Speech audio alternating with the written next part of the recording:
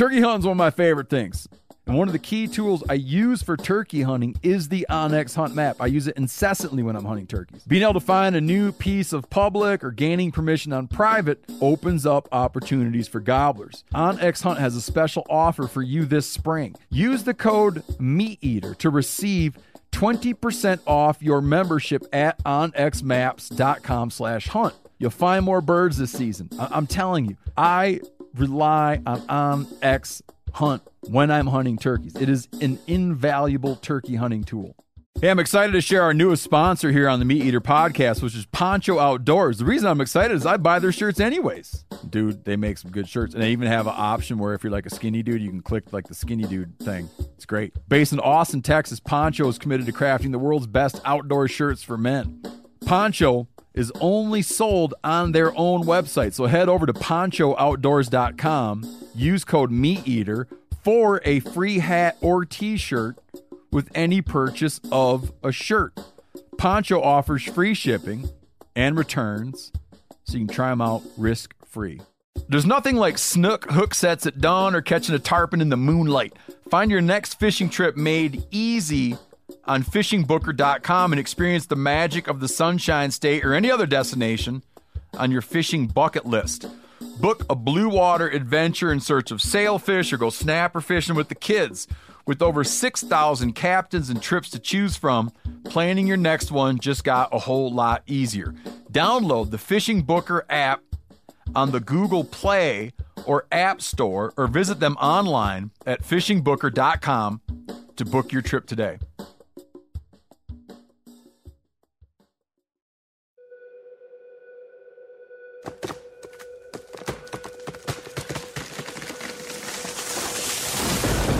This is the Meat Eater podcast coming at you shirtless, severely bug bitten, and in my case, underwearless. We hunt the Meat Eater podcast. You can't predict anything. Presented by OnX Hunt, creators of the most comprehensive digital mapping system for hunters. Download the Hunt app from the iTunes or Google Play Store. Know where you stand with OnX. All right, Cal, tell me again what you're reading about. Oh, I got doing all my deep dive research for the week. I came across this Kansas City Star article about a guy who was, like many Americans right now, exploring our national parks. He'd been to several of them, and it appears he was picking up natural mementos from each park. Sure. No, I got no problem yet. He was driving through Yellowstone, and a park ranger flagged him down because he had strapped to the top of the vehicle some like nice branches that still had pine cones on them. You know, like people steal this stuff to make like wreaths and centerpieces and things like that. But it's illegal to take out of national parks. And the guy volunteered the information. He's like, oh, well, you know, I'm just on my way home. I've been traveling national parks for 3 weeks. And the ranger was like, really? Well, could I look inside your vehicle for any other natural objects? And the guy is like, yes, but just so you know, you're going to find some stuff. And it was definitely not from other national parks. And so he had like these... I'd like to clear one thing up before you look. And so, like, she pops the hatch on this Tahoe, Chevy Tahoe, and, you know, there's, like, the giant pine cones. Yeah. From, like, Redwood. The like Sequoia National Park, okay. Right? And she's like, well, obviously, these came from, and then had, you know, petrified wood and 10 large pine cones, 5 pine cones with seeds, 5 large pieces of petrified tree, 63 rocks, a black and blue feather, a live plant with roots still attached, 7 pounds of marijuana, a large bag of psilocybin mushrooms, $5,000 in cash, 2 handguns.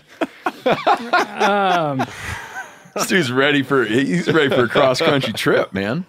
And I was just laughing, thinking, this is a good story for everybody to keep in mind the next time they get stuck behind some vehicle that's like blocking both lanes of traffic. mysteriously taking pictures of like a prairie dog or something. They're like, what could be so interesting? Yeah.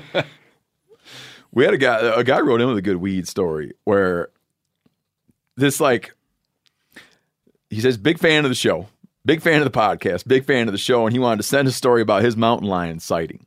So he's close to the Ohio-Michigan line, and he points out that lately they're building a quarry and doing a lot of dynamiting in a quarry, and so he feels that this dynamiting in this quarry is displacing wildlife, and he explains that him and his brother were up on the roof shooting pop cans out towards the woods, which they like doing a lot.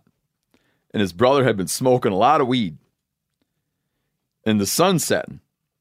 And his brother's so high that he thinks that his eyes are playing tricks on him, but his brother says he notices a naked man run on all fours across the backyard out by the tree line. They both get freaked out. And they want to go investigate. So he grabs his Henry 22, and his brother grabs a wood splitting maul, and they go out to the tree line.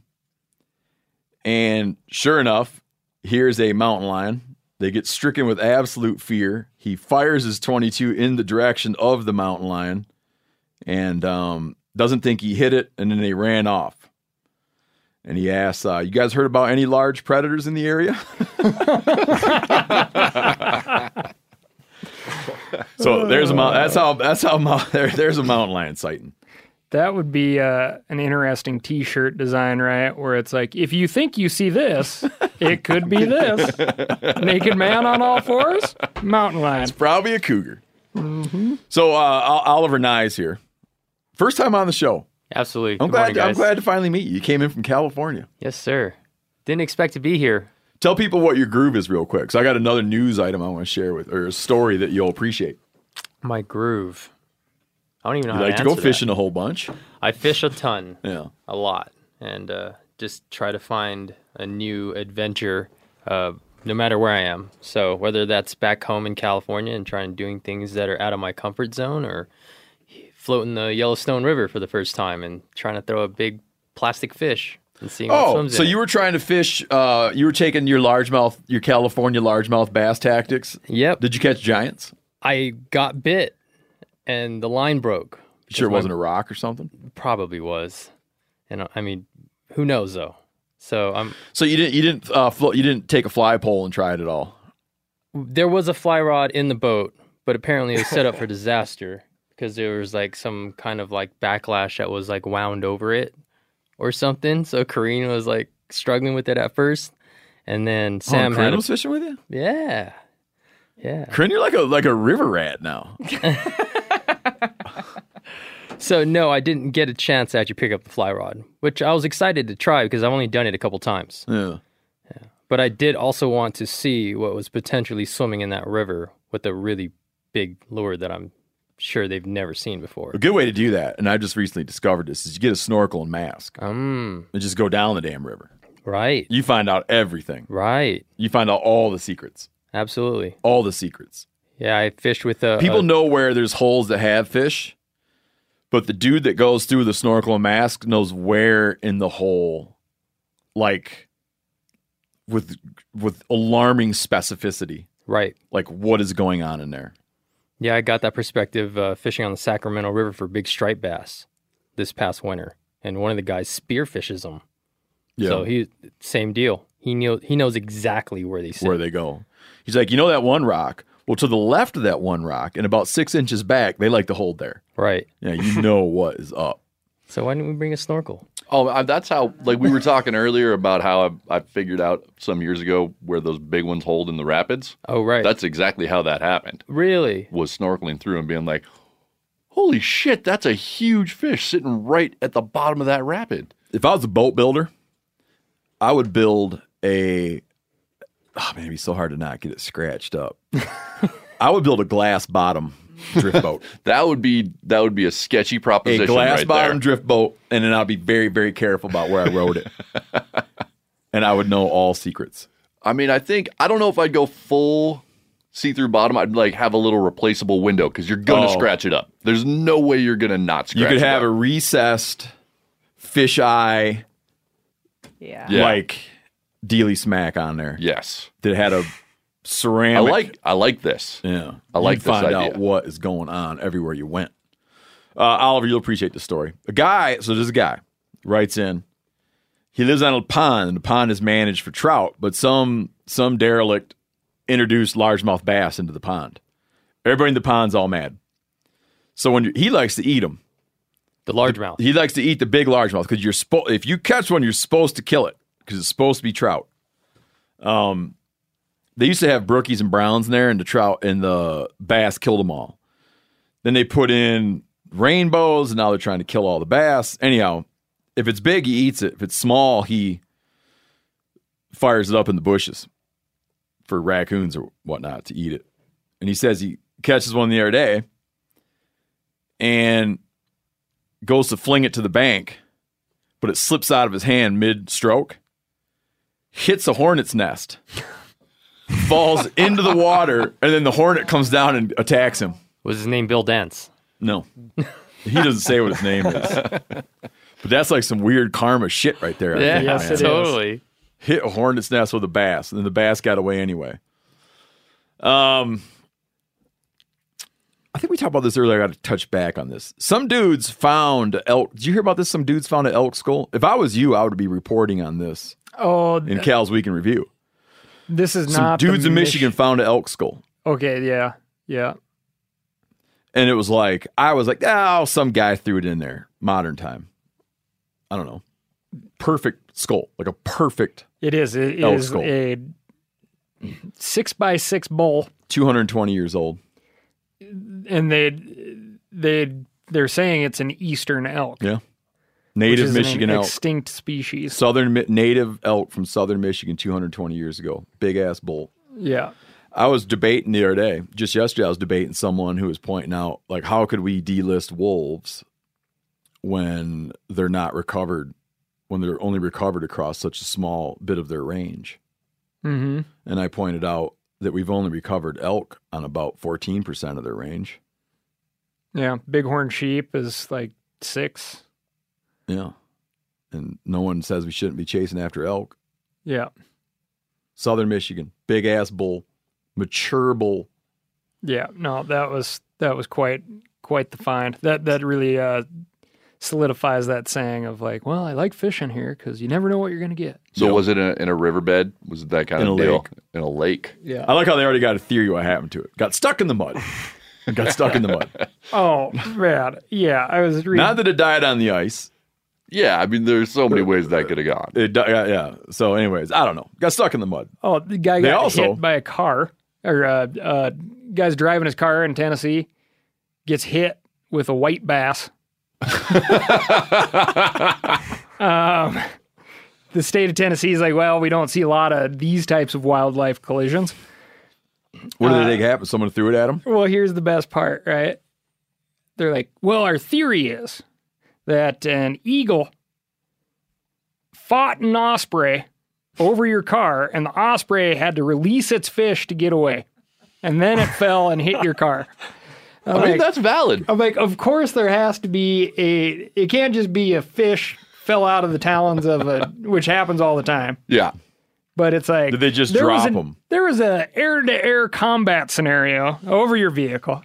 To be fair, though, I used to see that all the time guiding. An osprey would grab a fish out of the river, and the eagle is just waiting because the osprey is such a better predator in the river. Yes. And the eagle's just hanging back and be like, I'll wait for you to do the work, and then I'm going to steal it from you. Yes. So that does happen Happens a lot. a lot. Yeah. I've seen it in L.A. Oh, In yeah. L.A. Yeah. A little Hunting more style. on this elk real quick. What the hell is the lake? Dude was moving an anchor for a swim float. Got hung up on the anchor. Sullivan Lake near Fenton, Michigan. Came hooked on the anchor of a swim platform. Drug up the anchor, and here it is. Yeah. That is. Now, in the same little piece I'm reading, They did donate it to some kind of local museum. I'd have hung it at my house. Oh, I know. I would have had a hard time. I would have a very difficult time being. Plus, I'd have a it's very an elk. difficult time doing the right thing. Now, a buddy of mine, let me touch on this real quick. in the same piece. So they also recently, in a riverbed there, uncovered 2 vertebrae from a baleen whale. What? And the only thing they can think is that they were brought in, that like the Hopewell culture, one of the, they were brought in as a thing that was cool. Right. When I think I mentioned this before, but when I was doing research on historic range of buffalo in the U.S., you want to talk about something that's barely... Dudes ran into buffalo in Washington, D.C. New Orleans had them. New Orleans. Yeah. The Texas coast. Now that's something I can see getting stuck in the mud. People had counted 1,000 of them in what is now Nashville. I can see that. They don't have ESA protection. That's true. Now, these baleen... Anyways, when I was looking at trying to map out that range, people used to include New York as historic range, New York State. And that inclusion, I think, it dates back to the discovery of 2 skulls in New York. Both had cultural markings on them. People now think that someone just brought them home. Yeah. Someone thought they were cool. Yeah. So these baleen whale vertebrae were like some kind of, the best explanation being it was some kind of trade item. I mean, so many artifacts from animals and critters wound up doing that, right? Like I think a good example of that when I was digging in on freshwater drum, and they were finding those the otolith bones, like all the way on the other side of the country where they're not even close to have. They've never lived over there. There's no evidence they've ever lived over there. But in archaeological dig sites, they often find those otolith bones from freshwater drum mixed in. Abalone shells in the interior. Yep. Assuming that it was some form of currency or a talisman or something. Now, what was I getting at about these vertebrae? Was there some other thing I was going to talk about? I mean, from what I read, I think that's it. It could have been just a cool trade item. Could have been used as like some sort of a vessel. But I don't think that's the only whale. I don't think that's the only like whale evidence that there is in that part of the country too. That's the other interesting part. For people dragging stuff home. Yes, and then there was I know what I was going to mention, but go ahead. Something about whales making it up rivers to a certain degree too. Not there, man. No, not there. Okay. No, not there. But like if you look in getting stranded and dying way up rivers. Yeah, like Maine has a couple of circumstances of like orcas going way up river. California has some whales that have gone way up river into desalinated water. Got you. Yeah. What I was going to mention about hoarding stuff for yourself or giving it to museums. A buddy of mine thought he was on public land. Okay. And lo and behold, he looks in the riverbed and here's a mammoth molar. Then he looks and about 30 inches away, here's another mammoth molar. Both facing up. And he's like, what are the chances of that? And then he's like, oh my gosh, it's like the whole, it's the whole damn skull. Oh, wow. But what's sticking out are the 2 molars. He said it was about like, I can't remember how he described it, but something like the tip of his one cam on his bow to the other cam on his bow apart. Then he gets to really scrutinizing Onyx and realizes, in fact, he's not on public land. So he's in a little bit of a conundrum and eventually goes to the landowner and was saying, I was kind of accidentally on your property and couldn't help but notice. And it wound up in the museum. Like that guy was cool about it. Like donated it. I'd have hoarded that. This friend of yours that you speak of, though, is like the Mother Teresa of people who find cool shit and leave it where it's supposed to be. Yeah. Like he's not that old. Oh, you know who I'm talking about. Yeah, but he's got like a photo album of like, oh, do you like dinosaur teeth? Oh, do you like? And you're just like, he's a magnet. He's a magnet for crazy shit, man. That dude finds more crazy shit. I don't know. He's like, some people got an eye for it, Yeah. He's got like a fine-tuned crazy shit detector in his brain. Oh man, it just, you spend a couple minutes looking at that book and you're like, I'm just going to live in a trailer here in eastern Montana and wander the earth. Quick couple updates on the ass movement. This is the anti-surface shitting movement. Some people wrote in as we were talking about it. This is a guy who like crusades. He's made it his life mission to crusade against taking a growler out on the surface of the earth and then doing nothing to masquerade it, nothing to tuck it in. I'll say that in areas where there's no fire damage, I feel the epitome of courtesy is to dig a cat hole, defecate in the cat hole, then burn the teepee. But you got to be careful about fire danger. The only thing that I've been meaning to say on this is there are certain places on Earth, basically in most of your western states, where the microbial layer, the ability for things to be broken down in an efficient manner, can be very, very close to the surface of the Earth. Yeah, just ask that elk skull. Yes, yeah. Laying on the bottom of that lake. Digging a cat hole, sometimes beyond 4 inches, is going to preserve. You're going to end up being the author of a preserved specimen that somebody can go look at 100,000 years from now. But yeah, sure. So that's just something to like. That doesn't mean you can't flip a rock. And burning the teepee is something I believe in certain environments, even flipping a rock, you're probably going to make a coprolite. Yes, but coprolite is the word I was looking I am for. more concerned with the aesthetics.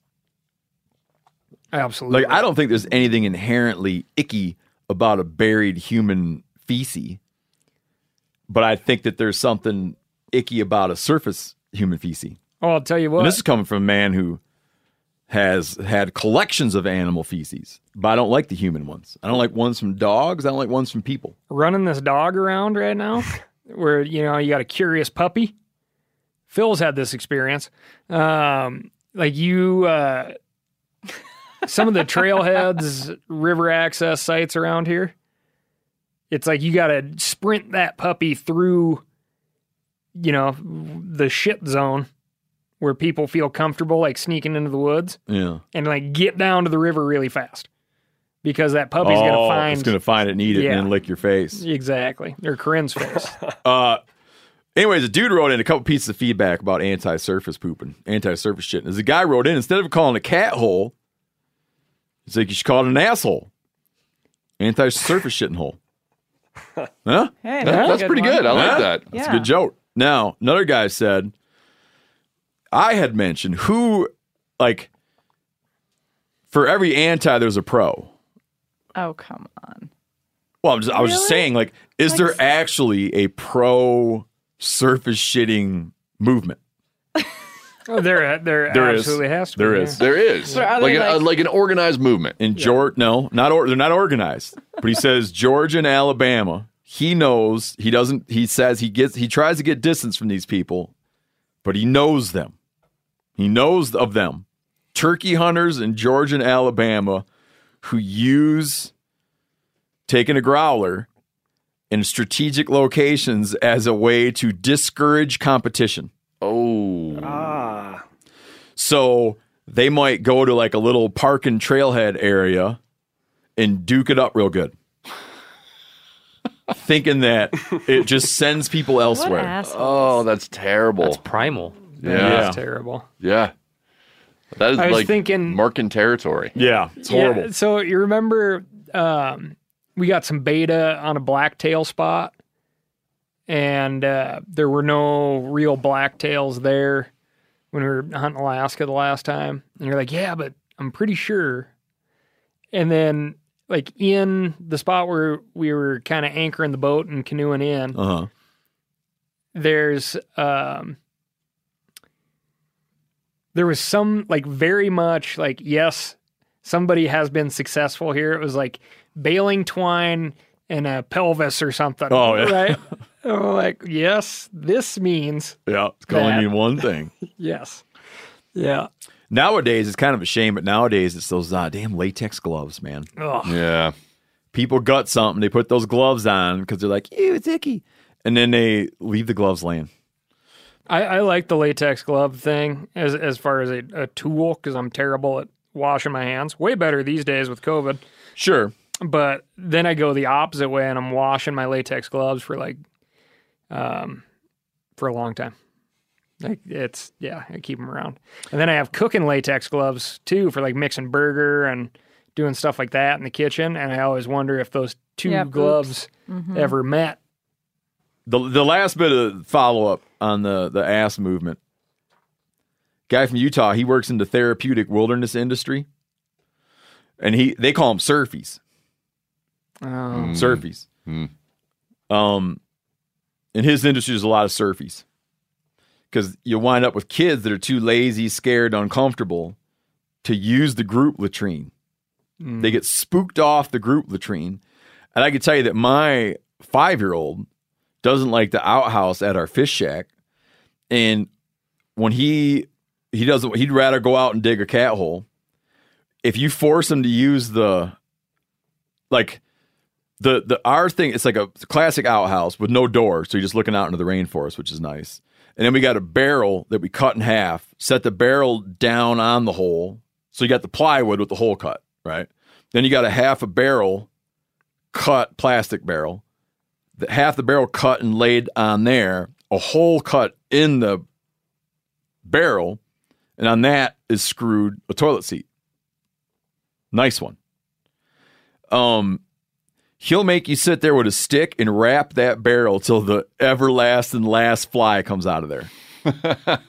Like he is deathly afraid of sitting on that thing with flies in there. So you'll come up and just beat that barrel to get all the flies out.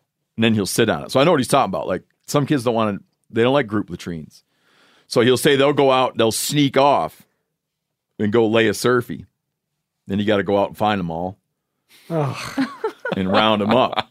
And he says at night, when someone does this at night, they'll call it a night panther. He says when it's real cold and you just get up out of your bag or whatever, sleeping bag, and you go out and you do lay a night panther, he'll actually put a stick into it. Oh, like a little flag. No, a handle. Because it freezes overnight. Like a popsicle stick. Yes, you'll put a stick into it. Not only does it mark its location, freezes at night. You go over and just grab the stick, and then you can haul it over and get yourself a good place to put it. That's pretty smart. Yeah, Poop pops. Yeah, It's called poop pops. he signs off by saying, "Don't let the night panthers bite."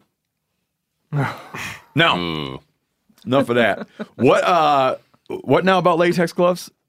I didn't mean to be down on them. I wear them.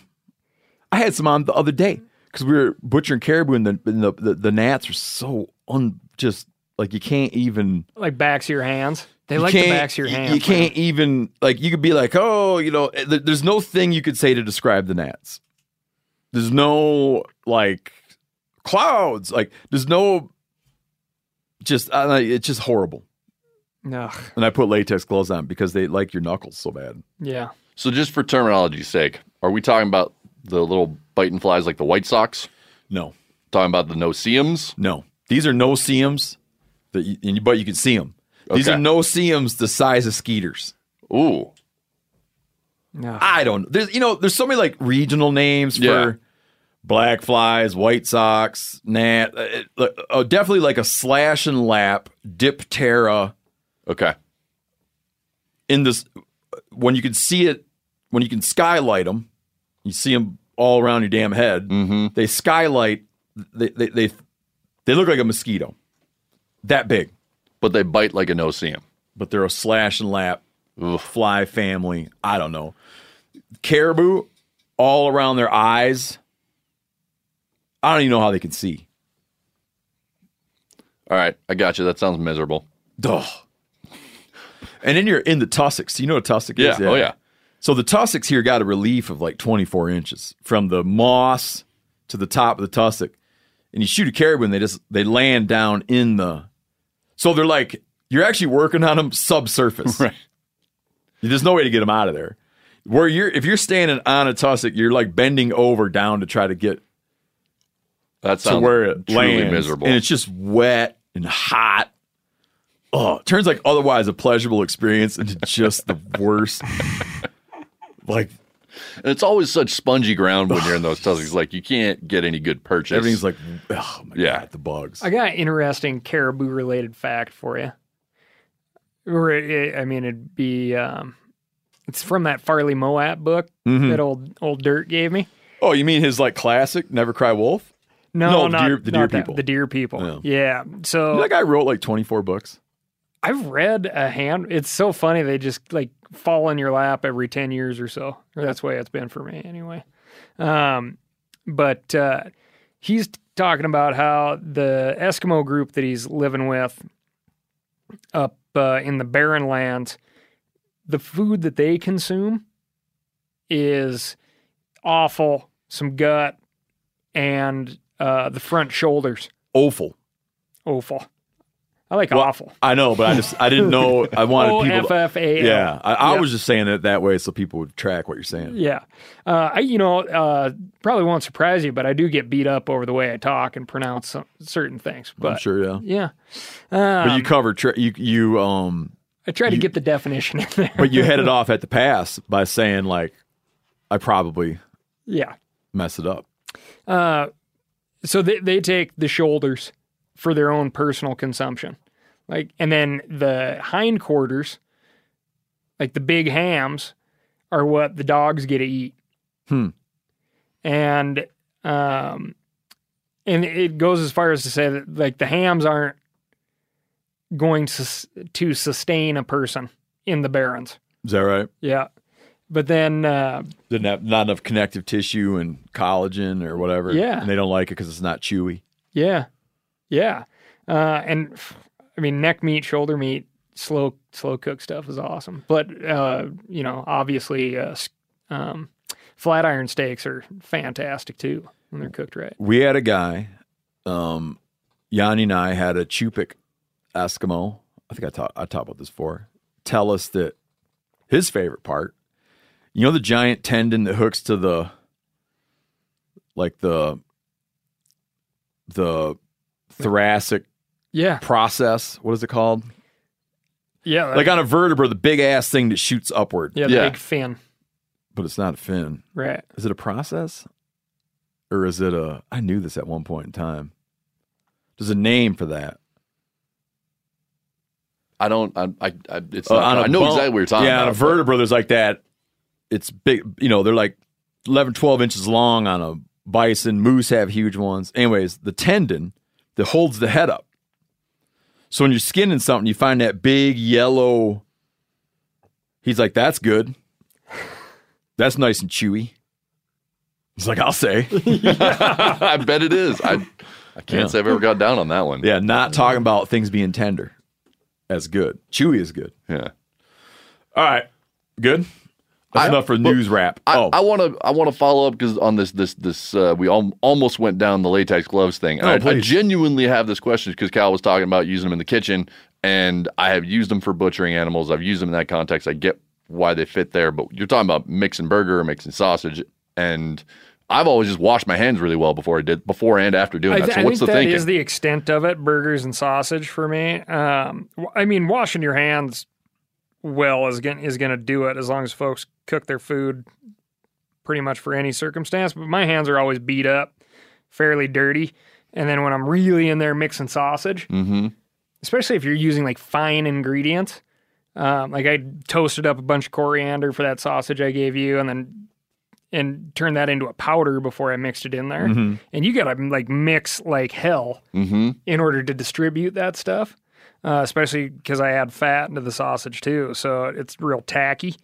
And I can just feel, like, if I didn't wear gloves, I could just feel the hairs on my hands getting sucked off into that sausage and whatever scabs and shit I have on. Yeah. So you're That doing makes it to sense. protect the sausage, not yourself. hands. Correct. Yeah. And Yeah. as we've talked about many, many times, that's the number one thing I give away is sausage. Yeah. Like, even though it is very expensive, a giant pain in the ass to make, But you know people are going to use it, though.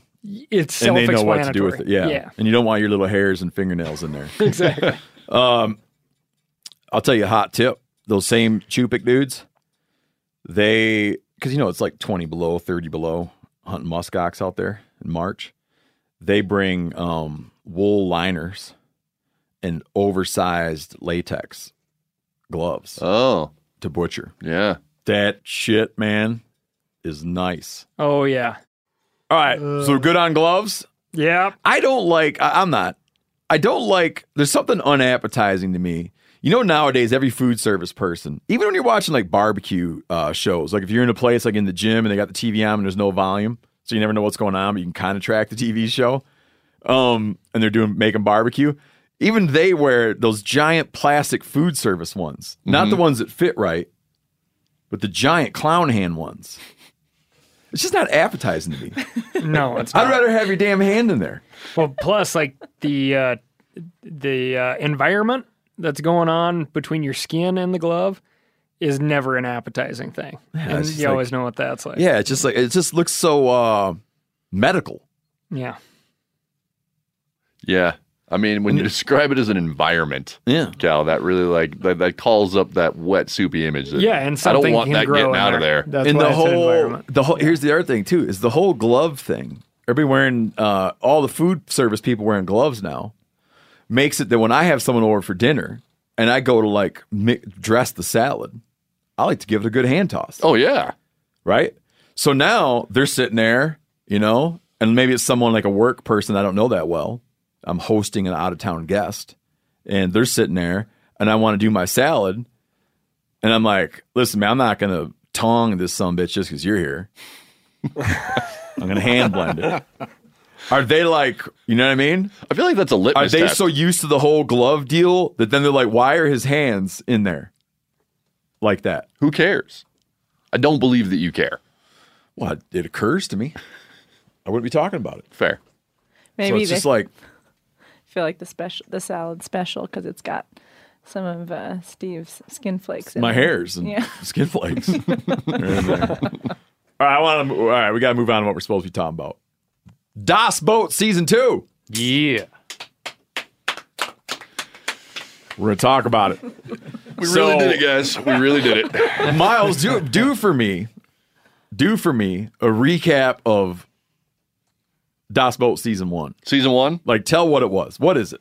What is it? All right. For those of you who don't know, we wanted to make a fishing show that didn't feel like every other fishing show. And we all have this love for old boats, particularly old aluminum boats. Like most of the folks I know, I certainly did. I think most people in this room got their starts fishing in old, relatively crappy aluminum boats. But that represented... What once upon a time was called a boat. a boat. Exactly. It was just a boat. But that little boat Dave represented... has a boat. You'd be like, Oh, I can imagine. I'm calling up Dave. Because I don't have I a can boat. imagine what it looks like. Yeah. But we didn't care if they were nice. Like that boat was your passage off the shore. And as a young kid angler, like that was a huge jump forward. So we decided to make a fishing show that featured an old, relatively crappy aluminum boat. And we went and legitimately, there was no artifice to this. We bought one of the worst aluminum boats we could find, sight unseen off of Craigslist from a very interesting dude named Tony in Central Texas. And then we took that boat and we sent it around the Southeast with different anglers to different fisheries. And we gave them each a day to try and do some kind of modification on that boat to make it better for the fishing they wanted to do. And then they had to try and figure it out. Fixed it up like the Dickens. Yeah. I mean, some better than others. They weren't all entirely successful because, I mean, you had a day. Yeah, but it went from having like kind of like a barely running motor Oh, that was effectively inoperable. it's night and day. Yeah. That boat is sweet now. Yeah. I mean, from all the things we did, from reinforcing the transom, putting on a new motor, building out the casting deck, which Cal did a fantastic job on. We put a polling platform on there. We got some electronics on there. Oliver put a very nice trolling motor on that thing. Honda 4-stroke. Yeah, got a Honda 4-stroke on there that ran beautifully. And I then knew that was a successful repower when I can look down at the hull and watch it waving like a waterbed on plane. I was like, okay, we're boogieing. Yep. And by the end, we actually had that thing tricked out with the center console, and like it's a sweet boat now. And then we auctioned it off. Yeah, to raise money for Cal's special project. Well, I helped select the special project, but it is you brought it to our attention. Yes, yeah, a special land access project, Shiloh Pond in Maine. Yeah, that Cal identified as needing a boost to get across the finish line. Basically, purchasing a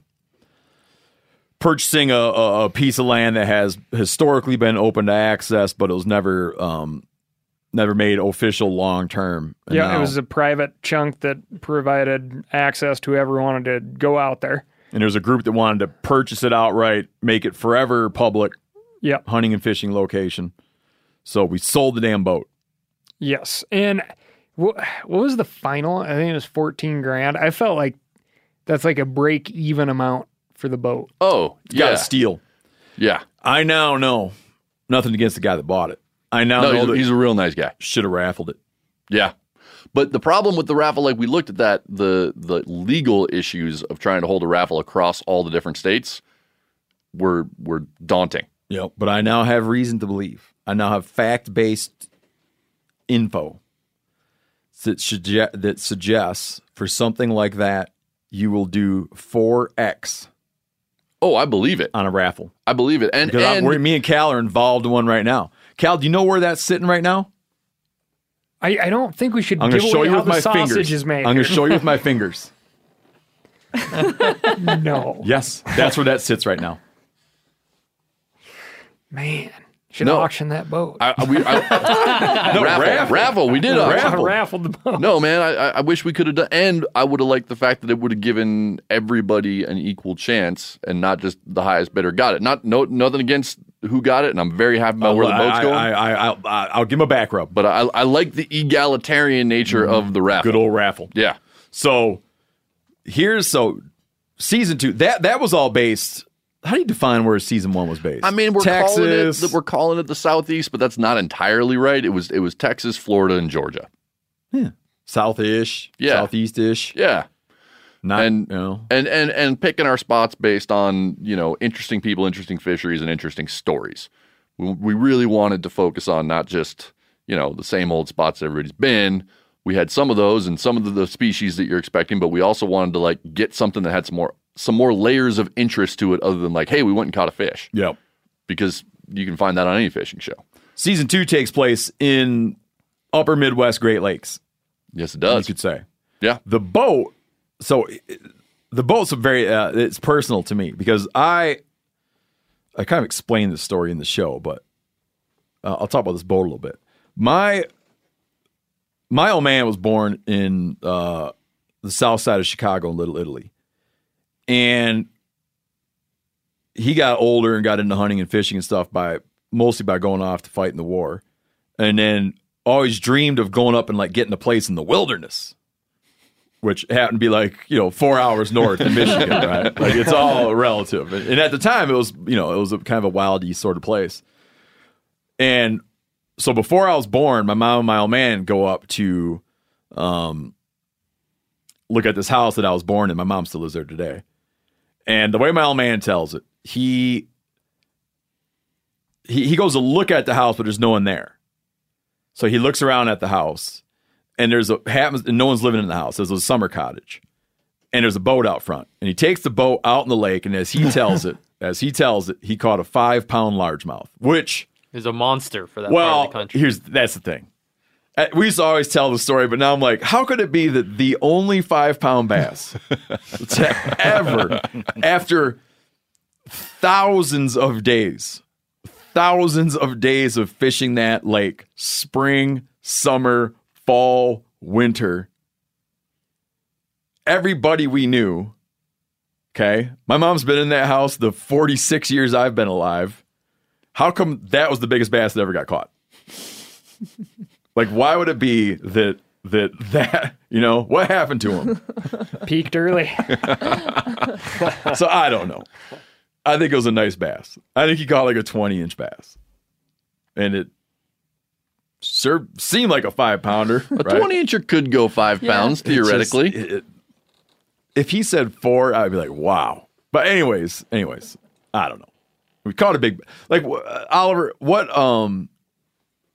you know those little length charts, which I know are off? Right. Because we do them on halibut. We like do the length weight thing on halibut, and then we actually just weigh the halibut. Totally. And I've done it with other fish too, but what's a 5-pound bass supposed to be? How many inches? 24? It really depends on their build. Yeah, I know, but just and give me a time of general. year.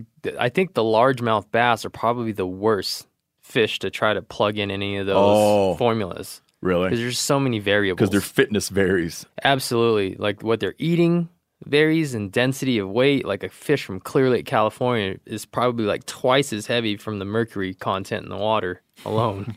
But like they really, like you'll pick up a fish and be like, oh man, that's a nice 3-pounder, and put on a scale and it's almost 5. You're like, what the, like that doesn't compute.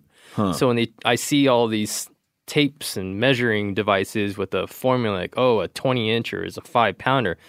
Maybe. Got you. Right. Maybe. Yeah. And chasing big bass across the country now, a 25-inch, really well-built largemouth in California is going to go 9-10 pounds. No, really? Yeah, because it's all girth. Like they got the fat deposits on the top They of got their shoulders, head. as we Their like to tails say, are yeah. thick. Like they're literally maxed out. And then I go to Texas and hammer these giant fish with these monster heads, but their bodies are like windsocks. So I've got like a 27-inch, like huge bass, like looking at it side profile-wise, and you hang it on a scale, and it's like 7.5 pounds. What the? I feel robbed. Because all you bass guys now go I'm weight starting to instead want of to go length. back and start weighing all these damn bass, You man. kind of But I don't- have to. Yeah. That's the Yeah. unfortunate thing. Either But way, I don't think he caught a 5-pound bass.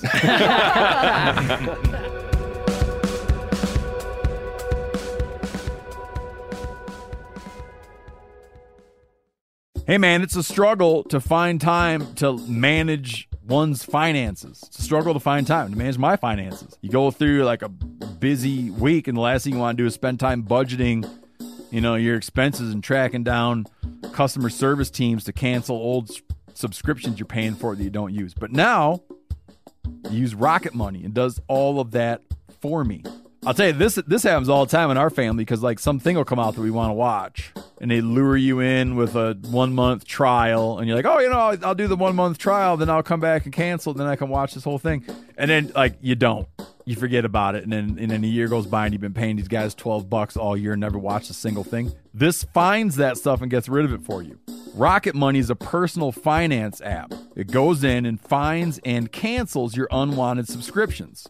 It helps lower your bills so you can grow your savings instead. Rocket Money has over 5 million users and has saved a total of $500 million in canceled subscriptions, saving members up to $740 a year when using all of the app's features. Stop wasting money on things you don't use. Cancel your unwanted subscriptions by going to rocketmoney.com/meateater. That's rocketmoney.com/meateater. Again, rocketmoney.com/meateater.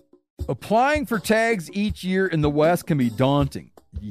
Yeah, I apply for everything everywhere. It's daunting. You have to go to a variety of sources to formulate your best guess as to where to apply. Well, this is a thing of the past now. OnX just launched hunt research tools to simplify the process for all hunters. This tool helps organize the data that matters, makes comparing hunt options easy, and helps hunters develop a plan based on real metrics rather than gut feelings. OnX Hunt also offers all elite members a free digital membership to Hunt and Fool, who I use, for boots on the ground insight and knowledge, and a membership to Hunt Reminder, so you never miss another deadline. Stop stressing over application season and apply with confidence in 2024.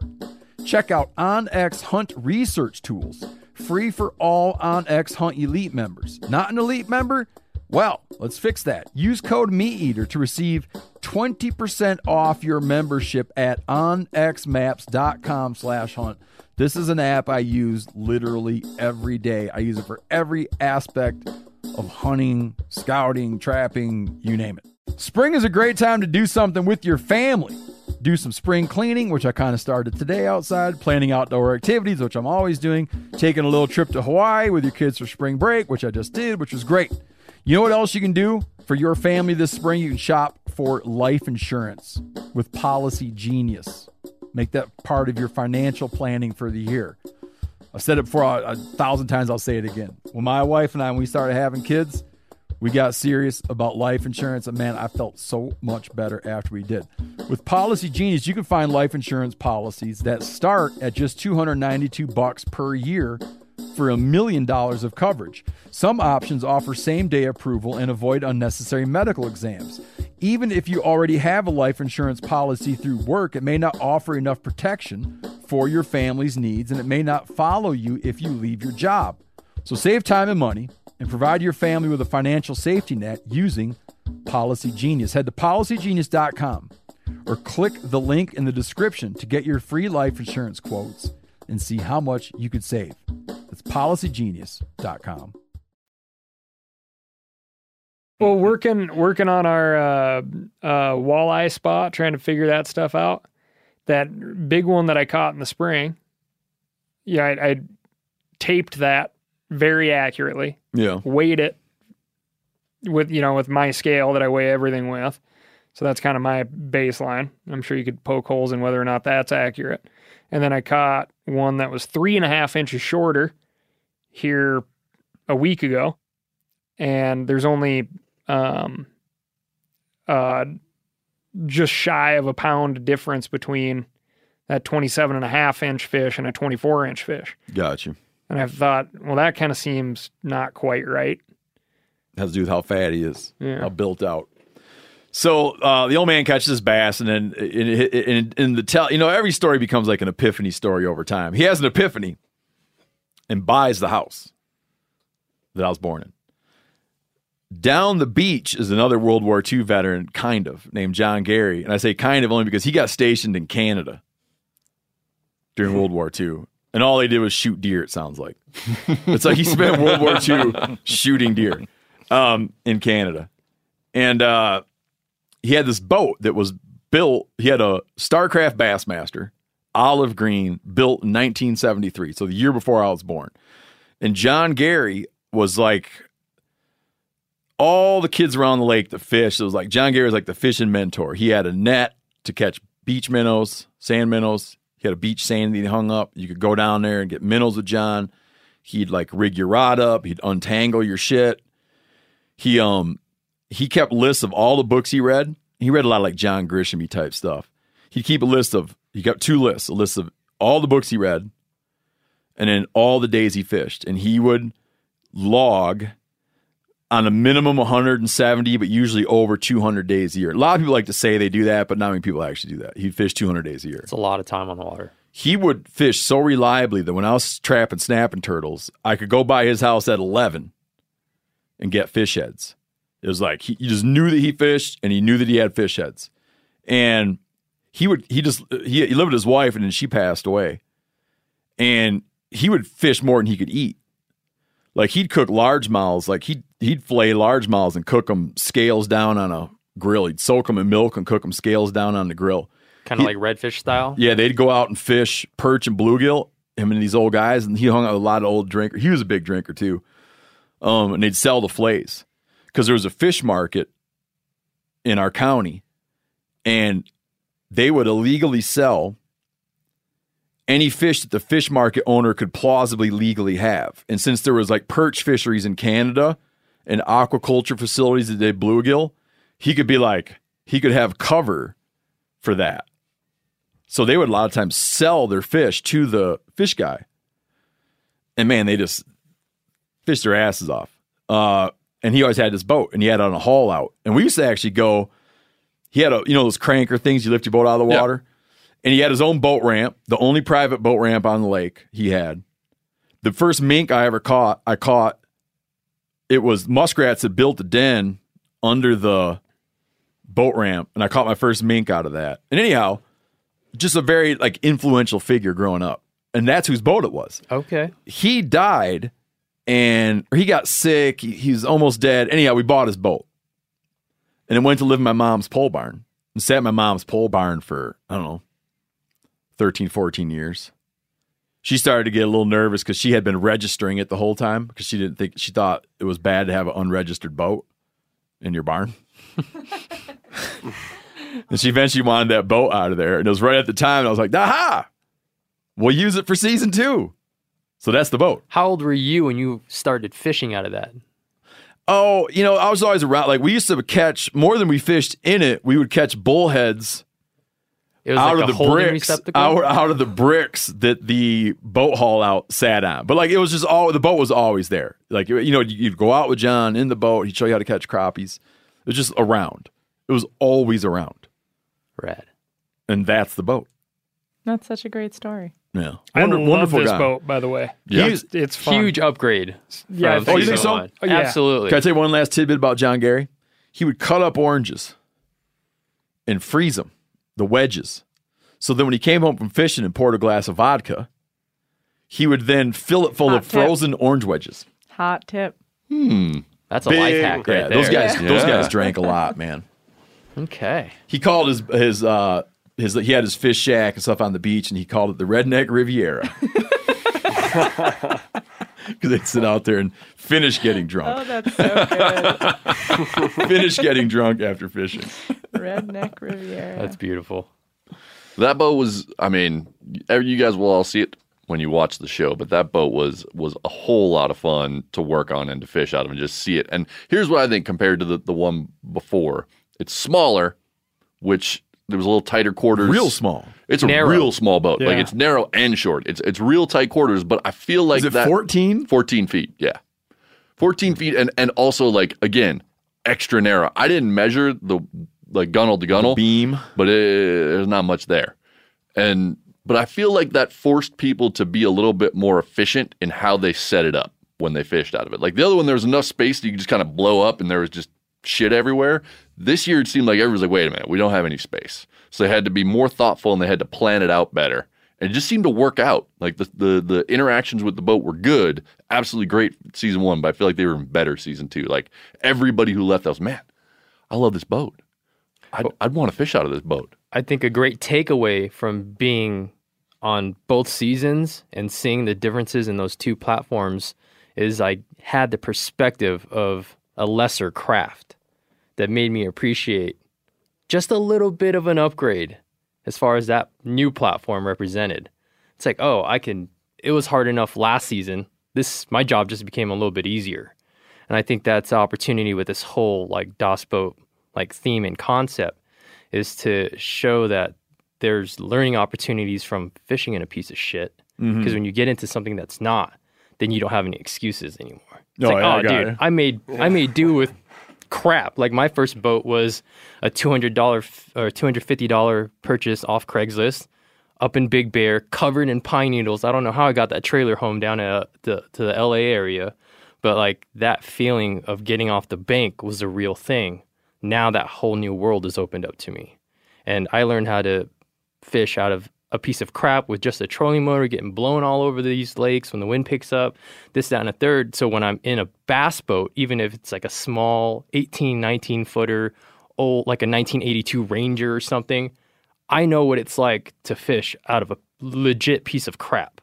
So it doesn't faze me anymore. Yeah, I got you. And it's just like, you're complaining about the wind? Like, dude, this thing is like an aircraft carrier. So I think people that jump straight into nice platforms and vessels and boats, like straight out of high school or whatever, like good on them. But I feel like they're getting cheated because they don't know what it's like to Hard embrace to get the intimate suck. with it. Yeah. Right. It's hard to appreciate what you end up having. That's right. Or even know, like, learn how to. I feel like all the learning I did about how to get one of those old boats to be an effective fishing tool is super useful now, even in a nicer boat, because I can think about, like, all right, how can I set this up to be more efficient? What changes can I make? What can I easily do? Even though it's already great compared to what I'm used to, you've had to figure all that out in the past. And I think most people who fish seriously have come through that. And it's like, yeah, all right, I know how to kit out this boat. I know the things I need to do. And that's part of the satisfaction and the fun. Yeah. Especially to rig it out for many, many different fisheries. Yeah. not just your main home stretch. I'm going to be buying some raffle tickets for Dose Boat. Oh, really? Yeah, man, there's something about that thing because It's you gonna can. be. I don't know if that might be too sad. It might be too like heartbreaking for me to see it go. For a grown adult, like running the tiller back there, if you throw your weight around, like you can help turn the boat Just by leaning. Yes. Yeah. Well, that boat flies. And so there's something about that where I was like, God, maybe this is the design to put a jet on this thing. Oh. And it could be maybe like a Fort Peck, get some big water on it, and then also run up the river too. Yeah. Maybe. I don't know. That boat goes 30 miles an hour. It had never in its life gone 30 miles an hour. Oh, it feels like you're going so fast, man. I love that thing. It's so fun. So Joe Cermelli's here. He's here, but not here. He's virtually here. Yeah, I was going to say, man, as a DOS Boat rookie, because I was not around for season 1, having watched the first one, I was very nervous going into our mission with the new boat. But I got to say, me and Tim Landwehr, who we fished with in my episode, both walked away from that going, this boat is freaking awesome. You like it? I personally would like to have that boat. And I saw one here about a month ago. I'd never seen that boat in my life, that exact same boat. Starcraft Bassmaster. And there's a river in North Jersey, kind of in like a shady part of the area here, that we pike fish in, and there's these old shacks and these weird houses back there. It's kind of like The Hills Have Eyes, and people just pile old pontoon boats and jet skis back there, and we're coming around the corner. Sure enough, man, same exact boat, only with a center console. Had the wheel in the center. Oh, really? Huh. Yep. Mm-hmm. Tell people about the fishery you went and checked out for season 2. Yeah, the old spot burn. And I'll tell you this, I want you to know now, I fished for smallmouth in that river, including right below the secret dam. Okay.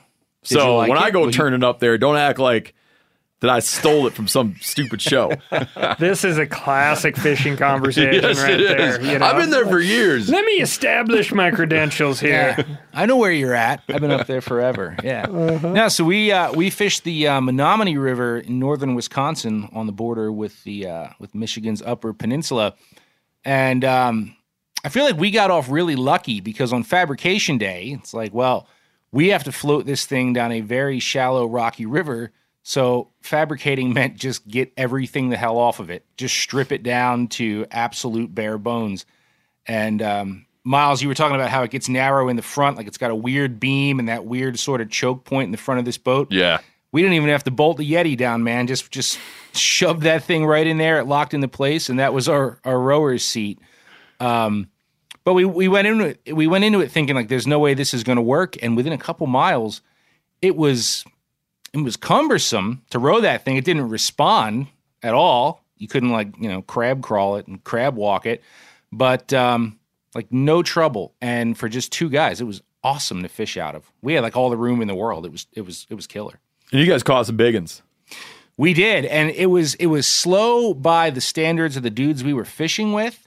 But I mean, they were some of the biggest smallmouth I've ever caught on the fly, and it's in this super shallow, clear water, and they call them passive feeders. So you think of these smallmouth as being aggressive all the time, and they throw basically big dry flies, foam Chernobyl ant type things they call wigglers, and they're like, now you just keep putting it out there, and it'll get over top of one, and it's just such an easy meal. A dragonfly, whatever he thinks it is, that these big fish on the bottom will just say, oh, I can't pass that up, and they just come up and just nip it. So you're watching these 20-inch fish coming up and just sipping these tiny flies. It was some of the most badass smallmouth fishing I've ever done. A lot of fun. What makes it what's that term, passive feeder? I mean, how passive are you? You went up and ate something off the surface. Well, in other words, like they're just kind of not in kill mode. They're not chasing bait around. They're not particularly in an ambush spot. And they're just kind of laying there lazy, but there's so many dragonflies and damsels and stuff out there that... It's like you're laying in bed and someone comes by with the appetizer tray. Yeah, like you just grab one because sure. It's exactly the way I'd put it. I'll take it's a just, triangle piece of bread, triangle-shaped piece of toast with some meat on it. Yeah, same deal. And it's been cool because I learned a lot, and I've since done that with fish here, caught fish that way out here, So, Joe, real quick, were you imparting any motion to those flies, or were you just straight drifting them? No, you move them, but barely, and it kind of translates over to poppers too, because a lot of guys throw foam and wood poppers. Like the biggest thing when you slap down one of these foam wigglers or a popper, those guys are like, the slap is pop number one. So people like to lay that stuff out and just pop, pop, pop and make it move right away. It's like, no, the slap is pop one. So with these wiggly bugs, you'd slap it down and let it go, and they would just say, just move it barely. So they have these long rubber legs coming off the sides, and you would just twitch the line. I mean, move the rod tip an inch, 2 inches, just to make it move forward and just let those legs flex. And that's all you would do till your drift ran out, pick it up and put it down again down all these soft banks. Now, when you guys were out there fishing, you mentioned how you kind of credit them with, these are dudes that all went out, grew up in the Midwest, went out west to be trout guides and shit. And they learned about drift boats and throwing flies and whatnot. And then they came back to their homeland and took that technology to start catching big ass bass out of the lake or out of the river. Do you buy that? Do you think that they really invented that fishery or that method? I wouldn't say they invented it, and I don't know if they would say they necessarily invented it either. But I think so many people are used to fishing smallmouth in really big rivers or deep lakes that it's a fairly unique situation having these giant fish in a fairly small river that reads a lot more like a trout stream. So I think because of that situation, they probably perfected it.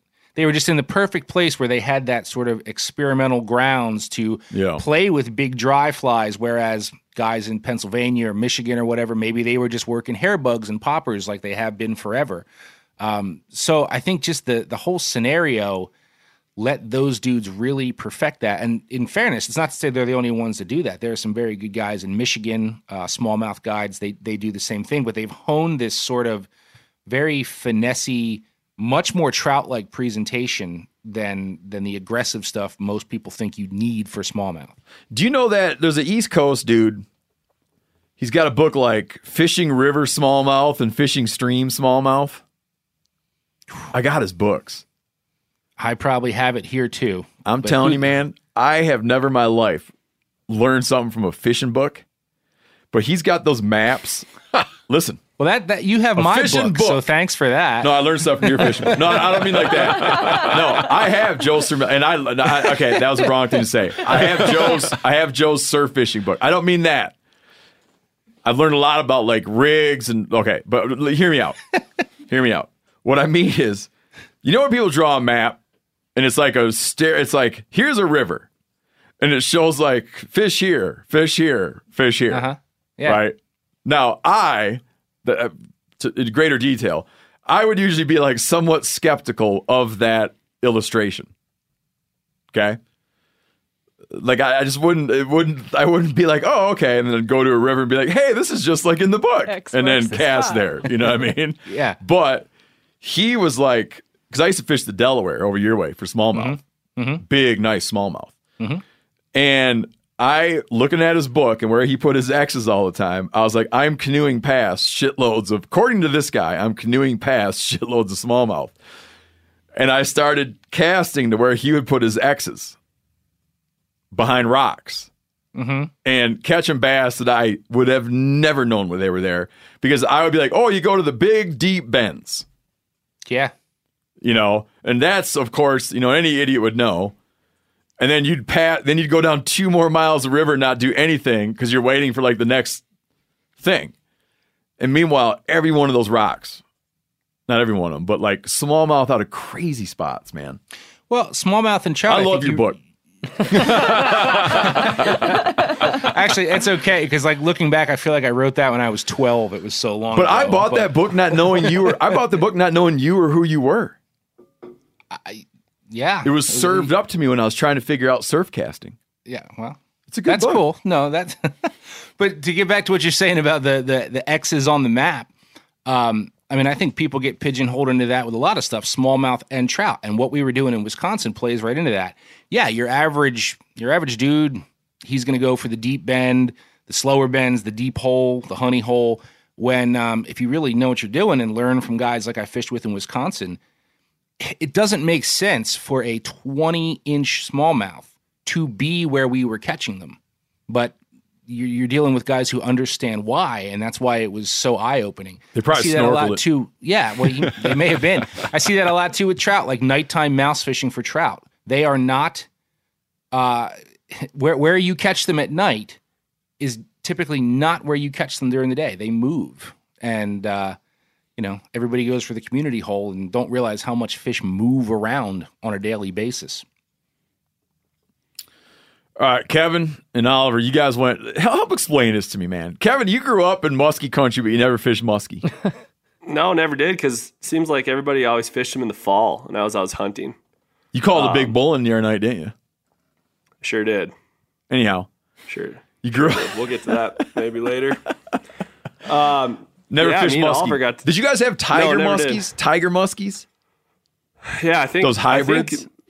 You know what I'm talking about? There's a bunch of those like Midwestern lakes, and especially in the like near the Twin Cities too. Like there's all these fisheries that everybody was fishing. I just never got into it when I was a little kid. Yeah. So it was cool. It was cool to go see that happen. With all Because it's like a new thing. man. It's like a new thing where everybody's all fired up about. Like in my grandpa's day, they fished muskie by. Did I tell you this? They used to harness rig chipmunks. No, that's I didn't tell you this? fantastic, though. That's awesome. They would awesome. they would harness rig a chipmunk and row it out into the middle of the lake and put it on a little piece of wood, and it wouldn't jump. It wouldn't want to jump off. Of course not. I'm just telling you, man. I didn't do this. And it wouldn't want to jump off. You then go to the beach and wait a while and then pull the chipmunk off the board. And that's how they would fish muskie. One of the ways they would fish muskie. And just watch it kind of surface swim And its wait. way and wait for something to blow up on And it. wait for something to grab it. Then would you rotate that out with the fresh one if you made it back to shore? I don't know, but I know that Give him a little breather. You've earned your freedom.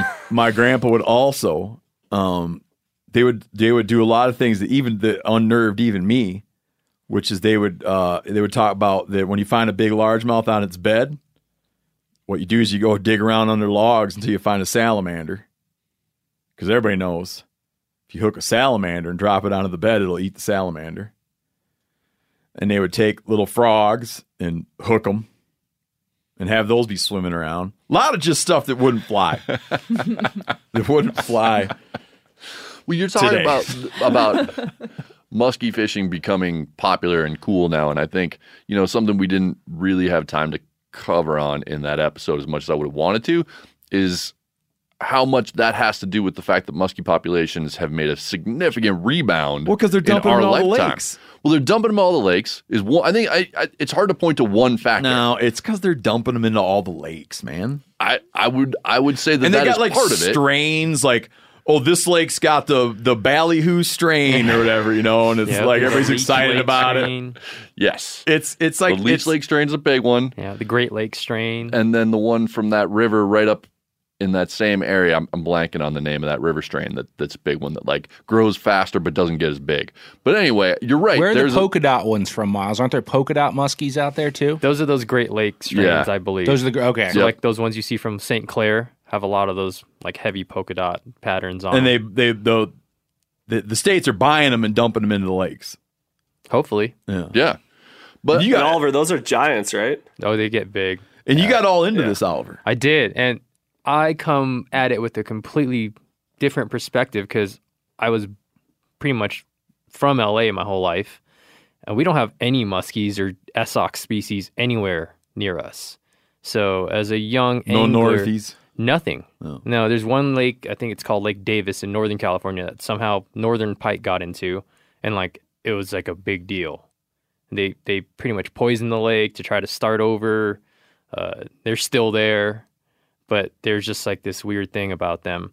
But we don't have any exposure to them except through the content, like TV shows, magazines, watching an in-fisherman TV show as a young kid on a Saturday morning. Did you grow up sitting around LA watching fishing shows? Yeah, man. Really? Yeah. Tell your story. I heard it yesterday. It's great. Yeah, my story is a little different than most. And just to give you a little context of who I was, I've never met my father. So watching all this content of like this very heavily father, son, uncle, son, some type of paternal figure and young child as an entry point into fishing was not me.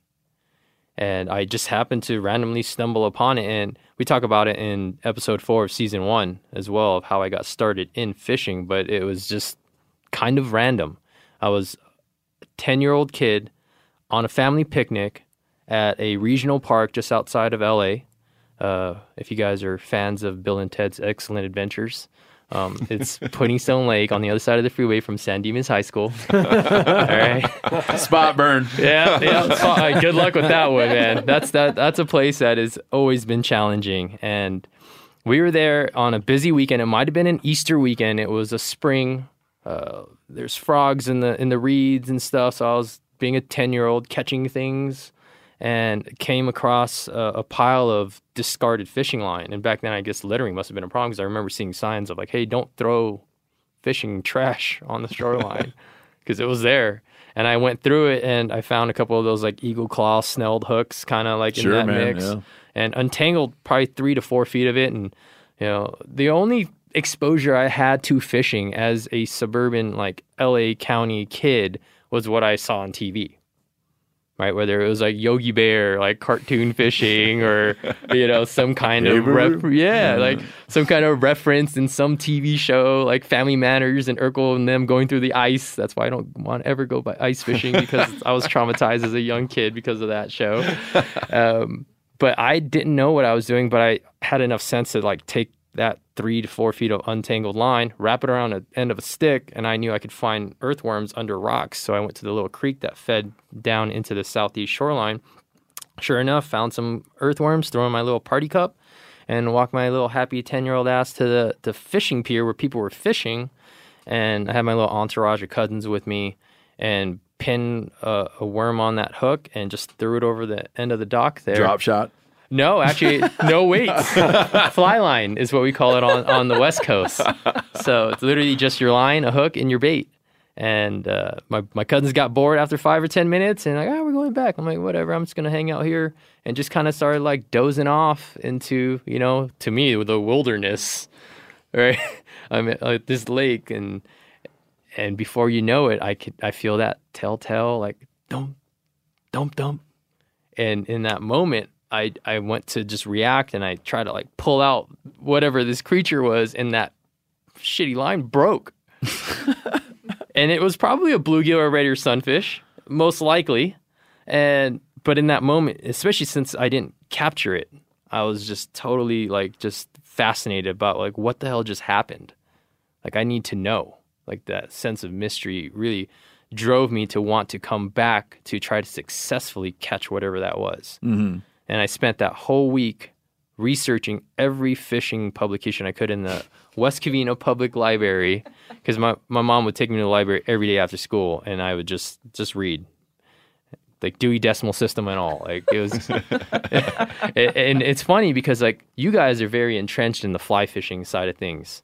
And a lot of that stuff that was available to me and even outside of just LA was fly fishing stuff. So like terms like match the hatch and like reading water, like even though I didn't really have ways to apply it, like those are really like prominent in my like just my arc as a fisherman. So I went back out there, flooded my grandma's garden because I knew like if you flood the dirt, worms are going to come out. And she was pissed. But I flooded it, got a whole coffee can full of worms because I saw that's what people put worms in. So I'm like, oh, we got coffee cans. Let's do this. And went back out there, talked my mom into spending $14.99 at the Kmart across the street from the library. Got me a crappy little Shakespeare spin cast combo with its little tackle box and everything. And I was tying overhand knots because I didn't know how to tie a knot. Like all that stuff I saw in the encyclopedia was too complicated for me to digest. So literally a couple of overhand knots, like a little dropper loop, similar to a drop shot, but like a little bit of a leader coming off like a three-way swivel, very crude. And spent all day on that pier and didn't have just a chance. slaying. No. it was like Kevin bluegill fishing. There was just nothing going on. No. Digs. I'm just kidding, bud. That's what you get for squad casting. But at the end of the day, man, end of the day, sun's falling, and maybe this is why I still love fishing afternoons and evenings more so than mornings, is as that sun was falling, I felt another tick, and I whined in a bullhead. Yeah. That right there was like, man, validation. I'm like, damn, that was awesome. I did it. And that's led me to sitting here with you guys in Bozeman, Montana. So yeah, it's to me as a West Coast like fishing junkie, seeing this like giant freshwater fish with these gnarly teeth and the tactics that these guys in some far off land, which is the Midwest, to me was like, man, that looks so dope. Like, I'll never probably get a chance to go do that, but like this is fascinating. The Midwest. It seemed like Marrakesh did. Dude, it couldn't be further from my world. It really couldn't. Like, you know, getting past like an hour outside of downtown LA to go fishing was an adventure and like not something that I was fortunate to really experience. So to see myself actually fishing for a muskellunge didn't really register in my head until It's a great name. It's a great name. They should rebrand back to what they used to be. Yeah. Muskellunge. It's a great name. It's a great like animal. They're amazing. And the fact that like Kevin grew up like totally like in one of the meccas of it and didn't partake in it, it was fascinating to me because like I love all styles of fishing and I'll always be a heavy bass fisherman. But like I want to catch the apex, and in those systems, they're the apex. Like they're the top dog. And seeing a 4 to 6 foot fish engaging with your hunk of artificial chipmunk at boat side is an exhilarating experience. And so you just started driving out there to go? Yeah, well, I started driving around the country chasing big bass. And I started chasing big smallmouth the last 4 years and got into that. And then I would kind of just randomly encounter muskies, wild bass fishing. And last year made a really concerted effort to dedicate like 2 to 3 months of just chasing a proper muskie. And like trying to apply different lure styles and techniques and just trying things that this established muskie fishing culture may not have tried. Because I saw something in that culture that reminded me of a lot of the different fisheries in the different regions I've got to like engage with and penetrate. It's like they kind of pigeonhole themselves, like Joe was talking about, like in so many ways. Like everybody's so afraid of missing out. Like that FOMO keeps them from experimenting and stepping outside of the norm. Because they don't want to waste a day. Right, because they know X lure works and Y lure works. So if I try Z, I might have wasted that day. Or that cast. Right. And when you're dealing with a fish of 10,000 casts, right, that's a high opportunity cost. Have you ever counted up how many casts it takes to catch a muskie? Well, that's skewed too, because I also caught one on the first cast of the day once. It's on the YouTube So then you're like, dude, now I got to cast 10,000 more times. Right. So like, does that reset? Right. And I've also caught them back-to-back casts. So, but like on average, I would say like 10,000 casts would be optimistic. This is what I was curious about. How many casts? Well, no, how many casts? Have you ever like counted up? I have no idea. Like, how many casts does a person do? Have you ever like calculated it out? Yeah, actually, someone like at a trade show in Italy gave me like this little like cast counting like device thing. Yeah, Fitbit for dude, they have Right. smart rods now that will count that for you. Yeah, I tried. So what do you make when you're muskie fishing? Because I watched you muskie fish, and you have a very polished cast. Thank you. That looks like you've done it a lot. I'm not saying you've done it 10,000 times, but you've done it a lot of times. Well, I saw parallels in the muskie fishing, especially on the gear side, to things I've been doing my whole life, whether that's inshore saltwater fishing in Southern California or throwing a big like lure for giant largemouth. Like the only thing I really had to account for on the gear side and the technical side is those teeth. So experimenting with leader configurations, materials, connection like options, that was my biggest hurdle. because I needed to be able to still fish those lures and articulate them in a way to trigger a bite, but not be hindered from like oversized leaders or big barrel swivels to connect my line, like little nuances that were affecting how I can like really maximize that hopeful potential opportunity I get once a day. I want to return to cast numbers though. Man, it's a lot. How many can you really huck out in an hour? And it depends on the fishing style, because there are times when I'm like burning a bait bag. So I'm that cast takes a lot less time than if I'm like really taking my time and fishing an area methodically. Like some of my casts can take like 5 to 10 minutes. Gotcha. If I know a fish lives on a piece of cover, like I will soak a big soft plastic realistic bait down there. And eventually that fish may like engage with it. Versus if I'm on a new body of water, like Das Boat, like I need to cover ground looking for an aggressive fish. Why did you guys go to a lake you'd never fished before? I think that's part of the beauty of fishing is diving into the unknown. But if I was making a thing, I'd want to catch a bunch of fish. Right. Yeah, there's a balance, right?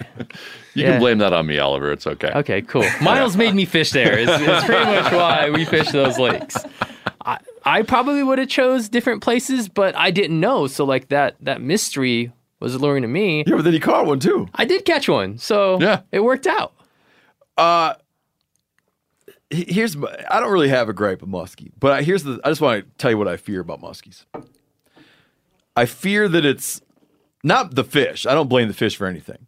I fear that the emerging perception of muskies is playing into the golfification of fishing.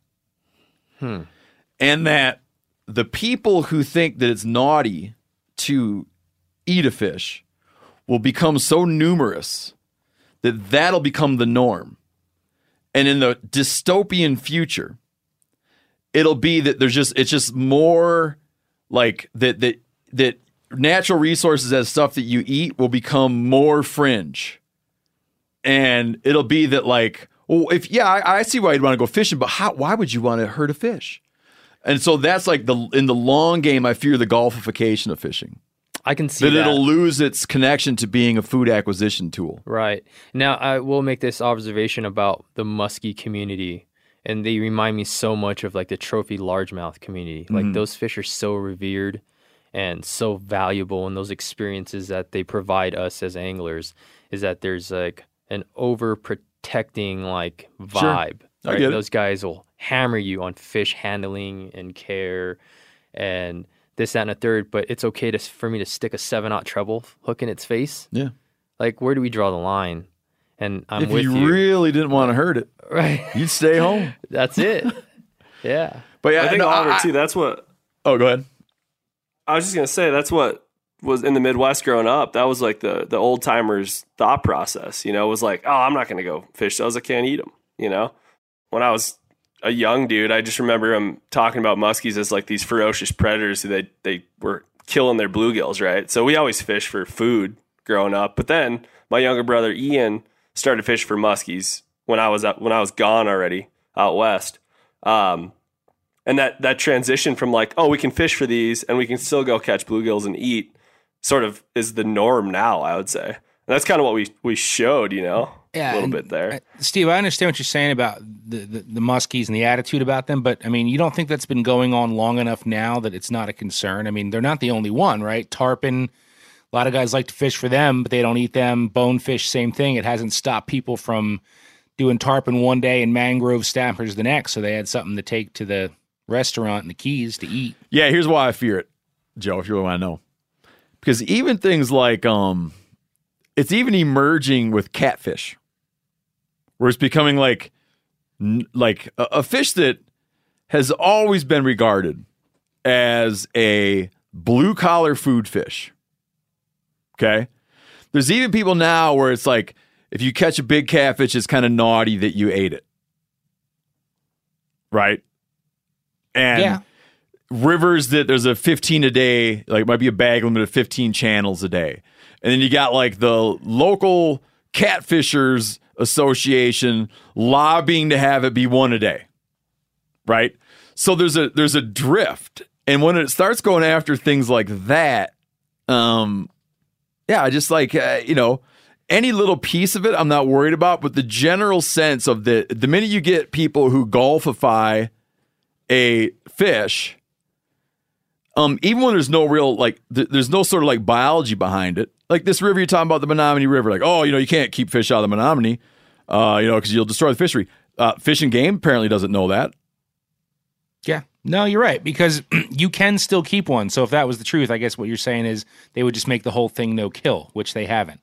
Yeah, like who? And so when people start to take, where you have like a team of biologists out there whose job, and you have a mandate from the state to manage fisheries in perpetuity, right? They can't run fisheries into the ground. You're not supposed to. It happens, but you're not supposed to. That these people can look and be like, yes, we feel that you can catch whatever the hell channel cats a day out of some river. But then you wind up having other outside forces come in. They're like, never mind what you found. We like catching them and letting them go. And our life will get better if the hellbillies that come out here to eat catfish weren't able to do that. I would have more fun golfing with these fish. See, I think that probably it's just stems, like I don't like it, man. I don't like it. I think it probably stems more from what social media and the internet have done to fishing. I think, like, I look at that with flatheads. Like, there's a ton of flatheads in the Schuylkill River in Philly. Huge culture and internet forums and groups on flatheading there. And yeah, nobody ever talks about killing one and eating one there, because I think that they would rather have them for an Instagram post than quietly take them home and cook them. Even though, like, personally, I'd make an Instagram post out of cooking them. Right. Well, you've built an entire business around it. That's it. That's why we're all here. But there is, like, to say, so yes, this should make you upset. No, not upset. Leery. And leery is fine too, but there's parts of bodies of water and there's certain times throughout history that attitude is very appropriate, and there's times where it's very inappropriate. And some of this is based around, well, you got to return those big ones because those are the effective breeding fish. Now, certain circumstances, we need all the effective breeding fish doing what they can, because that fishery is in trouble and we need those numbers. And there's all these other fascinating factors that I'm learning more and more about every day. Sometimes we just need numbers in order to keep other fish out of the system, and you're going to have to deal with 8-inch trout instead of 18-inch trout because we just need that mass taken up in the river. But there's this other time where it's like, boy, the reason we have a bunch of 8-inch trout in here is because nobody's keeping them. And this damn catch and release ethos and folks hooked on dry flies and no bait is what is keeping this river where it's at. And unfortunately, like, the really conservation, because it isn't truly about what is best for the fish in this instance, right? It also takes into account recreation and economics and the social media, what people want and like, what people think about their fishery and what needs to happen. Like, there's a big lag between the biological data and what people think and when those two meet. You know what I mean? It's like you mean like when you do surveys, everybody says they would like to catch more bigger fish. Yes, exactly. Right. And then it's like that deal down on the Snake, right? Where Idaho Fish and Game is like, great. What we need to do is kill a lot of rainbows.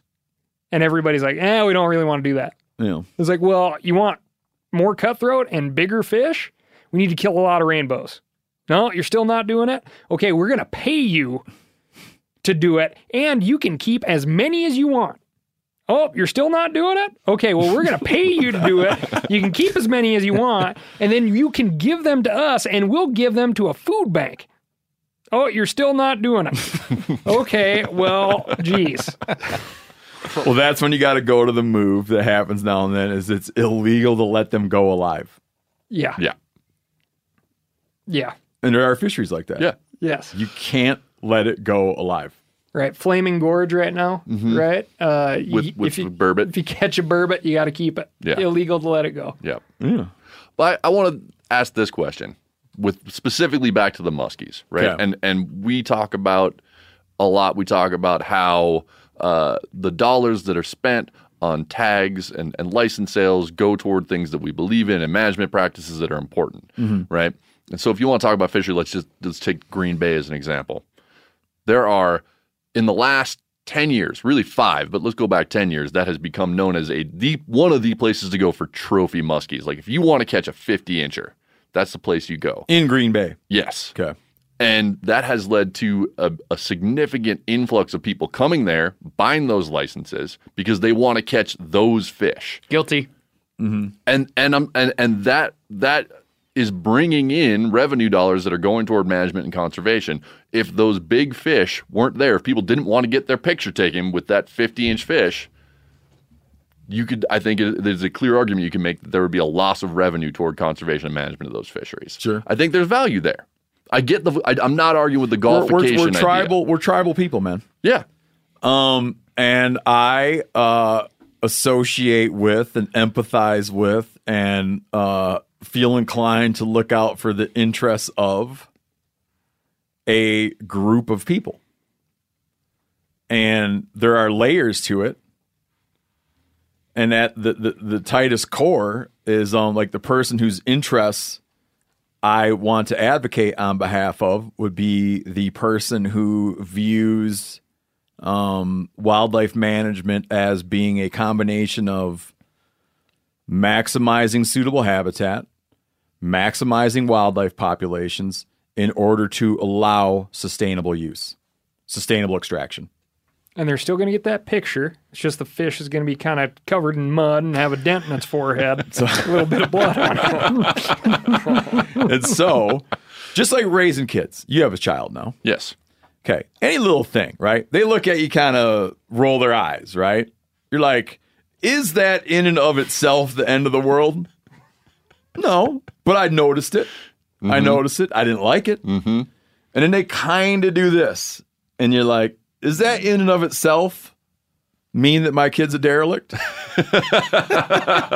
No. Did I like it? No. And so when I look, like all these little pieces of this, like the muskie thing. I went out muskie. We went out, spent a night out. So, and when we used to catch tiger muskies, we'd be bummed out when they weren't legal size. Yeah. So, in and of itself, is this little thing going to like ruin the wild foods world? No. But do I like it? Yeah, I'm a little suspicious of it. I think the suspicion is fair. I'm not arguing that point. I'm really not. And you talk about the Snake River. I used to cover these stories all the time when I was writing for fly fishing magazines because it was fun to piss off people and talk about that. Like the beaverhead. I did a whole thing on the beaverhead and how stunted those fish are and how the biologists are begging people. They were trying to talk about making a 75 fish a day limit. And I no, seriously. And would they give a dude a ticket if he had 76? But I was like, 75 they dig down to the bottom of the cooler. Damn it! It was an interesting conversation with this biologist because I was like, 75 fish, man. Like, you can't get people to keep 3. What makes you think that going to 75 they're gonna do it? He's like, because I'm trying to bring in a different group of anglers. I'm not going to convince these guys to go who won't take one to get 75. But if I advertise like, hey, you can keep 75 fish a day here, I'm going to get a different group of anglers that's coming in and they're going to fill coolers. Yeah, you're going to have some bloody knuckle dude take notice. And he'd be like, there must be something going on there that I need to find out about. The big hole right next to the beaverhead, right? I was reading in the Montana Fish and Game magazine. Hold on, I should clarify, they didn't change it to 75. That never happened, just so everybody, that didn't go through, but that was what they wanted to do. Big hole regulations were 10 pounds of fish plus 1 per person per day. Plus 1. Plus 1.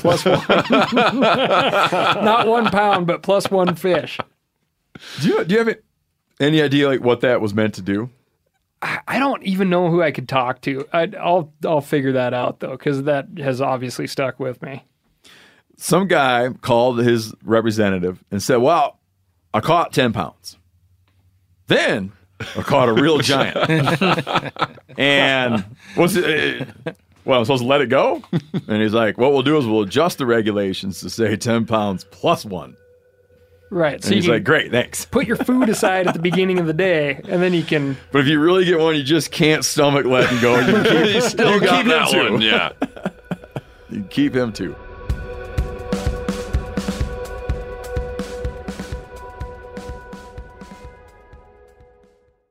Did you know Rocket Money can cancel a subscription for you? They'll even alert you when there's been an increase in a subscription price and negotiate rates for you. I can see my subscriptions in one place, and if I see something I don't want, Rocket Money can help me cancel it with just a few taps. You wouldn't believe how many people are paying for subscriptions they don't use. This happened to me. It's annoying. This helps you find it out and get rid of it.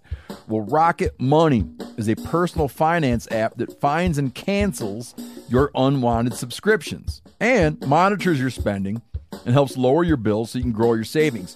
Rocket Money has over 5 million users and has saved a total of $500 million in canceled subscriptions, saving members up to $740 a year when using all of the app's features. Stop wasting money on things you don't use. Cancel your unwanted subscriptions by going to rocketmoney.com/meateater. That's rocketmoney.com/meateater. rocketmoney.com/meateater. Applying for tags each year in the West can be daunting. Yeah, I apply for everything everywhere. It's daunting. You have to go to a variety of sources to formulate your best guess as to where to apply.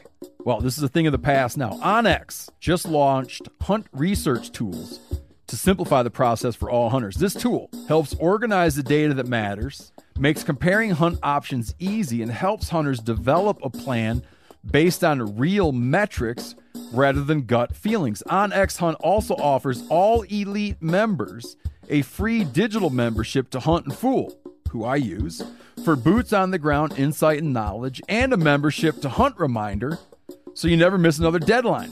Stop stressing over application season and apply with confidence in 2024.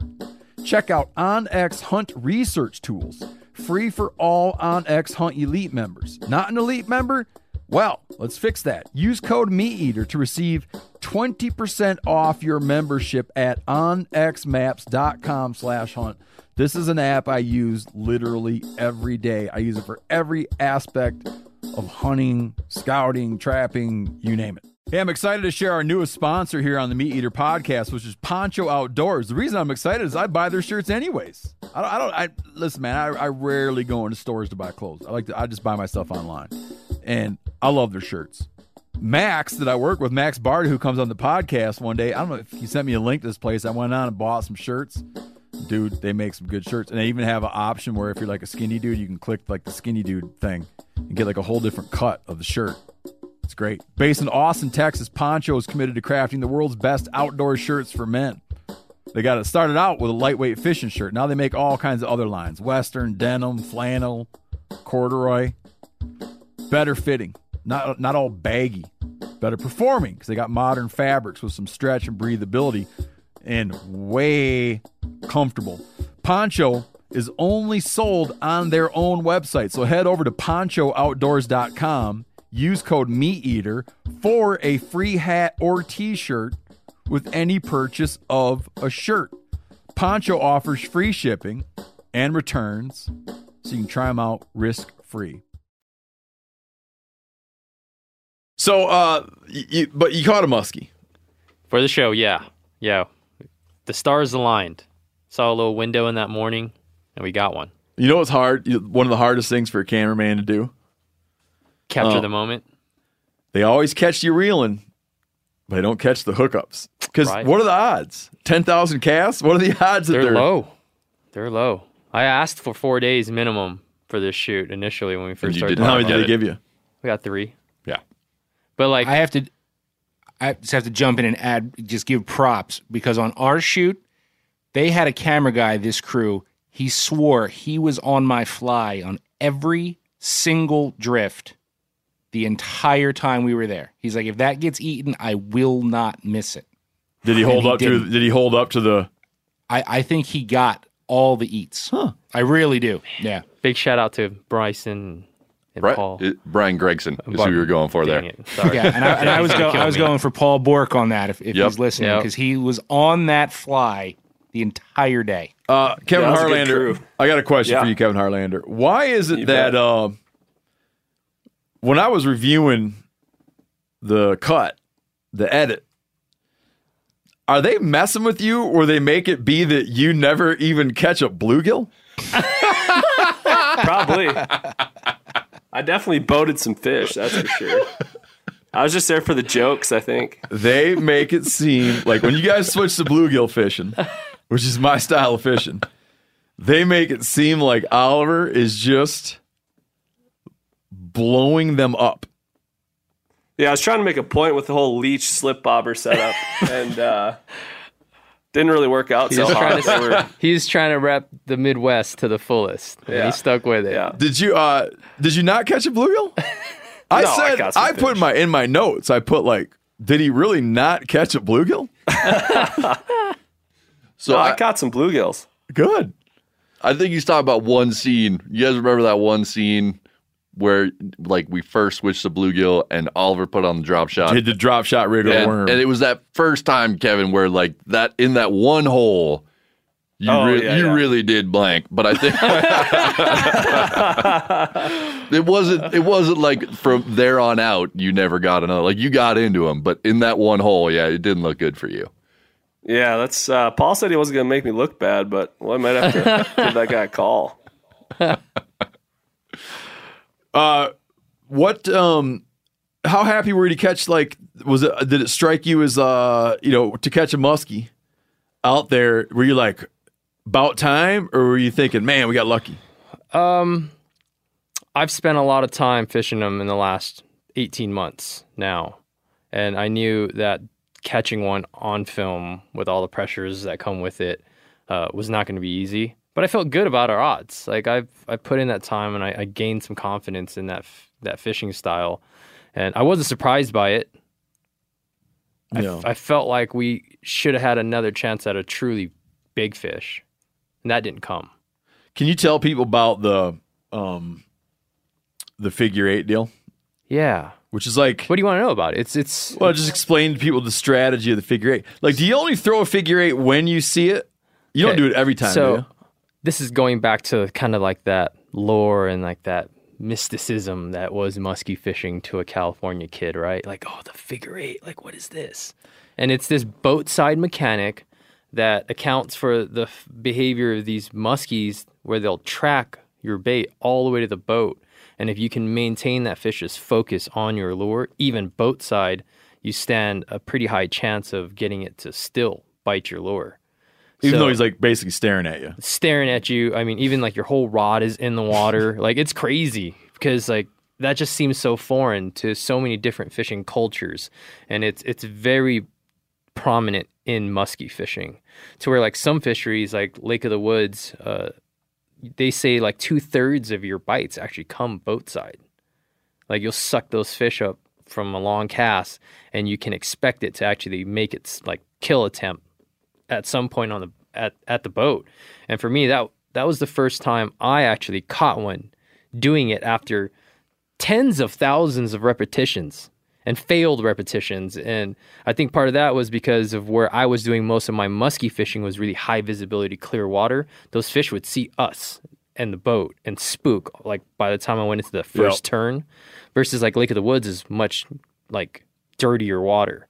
So I just don't think they are as skittish. And I got my first one after watching this 45-inch muskie follow my freaking white poodle looking lure like around and around and around, and we're all like, dude, it's still there.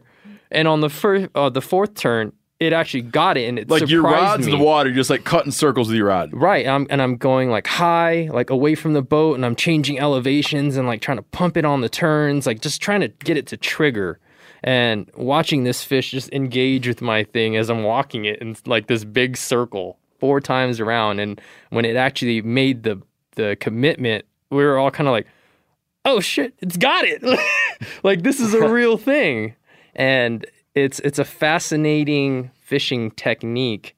and one that I've actually previously applied with largemouth bass fishing, and it's not as like aggressive of like a figure 8, and most of the time I'm actually doing like ovals. Yeah. Because those bigger fish apparently have a harder time like turning on a dime, and have got big predatory, like skittish, like wary, like educated or conditioned fish to make a mistake with inches of line off my rod tip.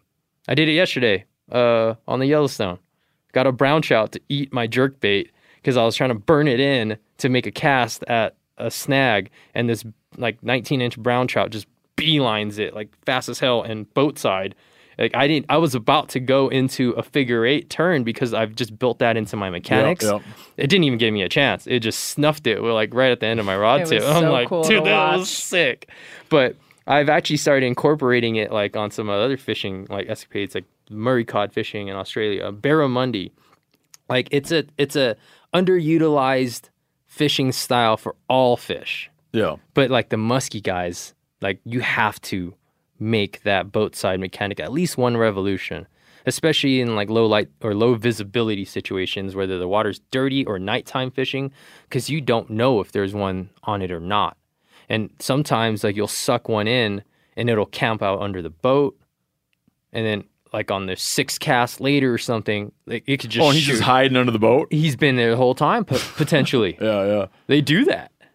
That's pretty wild. So you're supposed to do it every time, and it's kind of like that Murphy's Law thing. Every time someone that's super green to musky fishing comes on my boat, and I'm trying to like tell them, figure 8 every time, at least one revolution, because that'll give you time to kind of like watch and see if there is one in the area.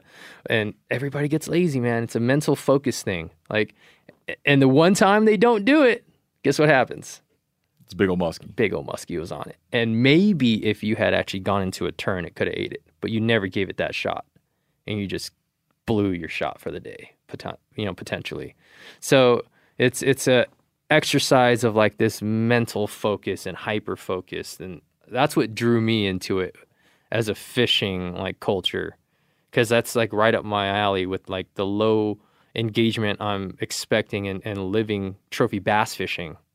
Like I'm trying to catch a fish that most people on average will never see all the time.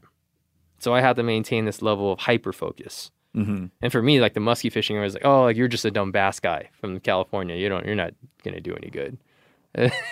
Like you're gonna throw that thing? No, here, man, throw these 2 things that every other musky fisherman I've ever talked to tell me to throw.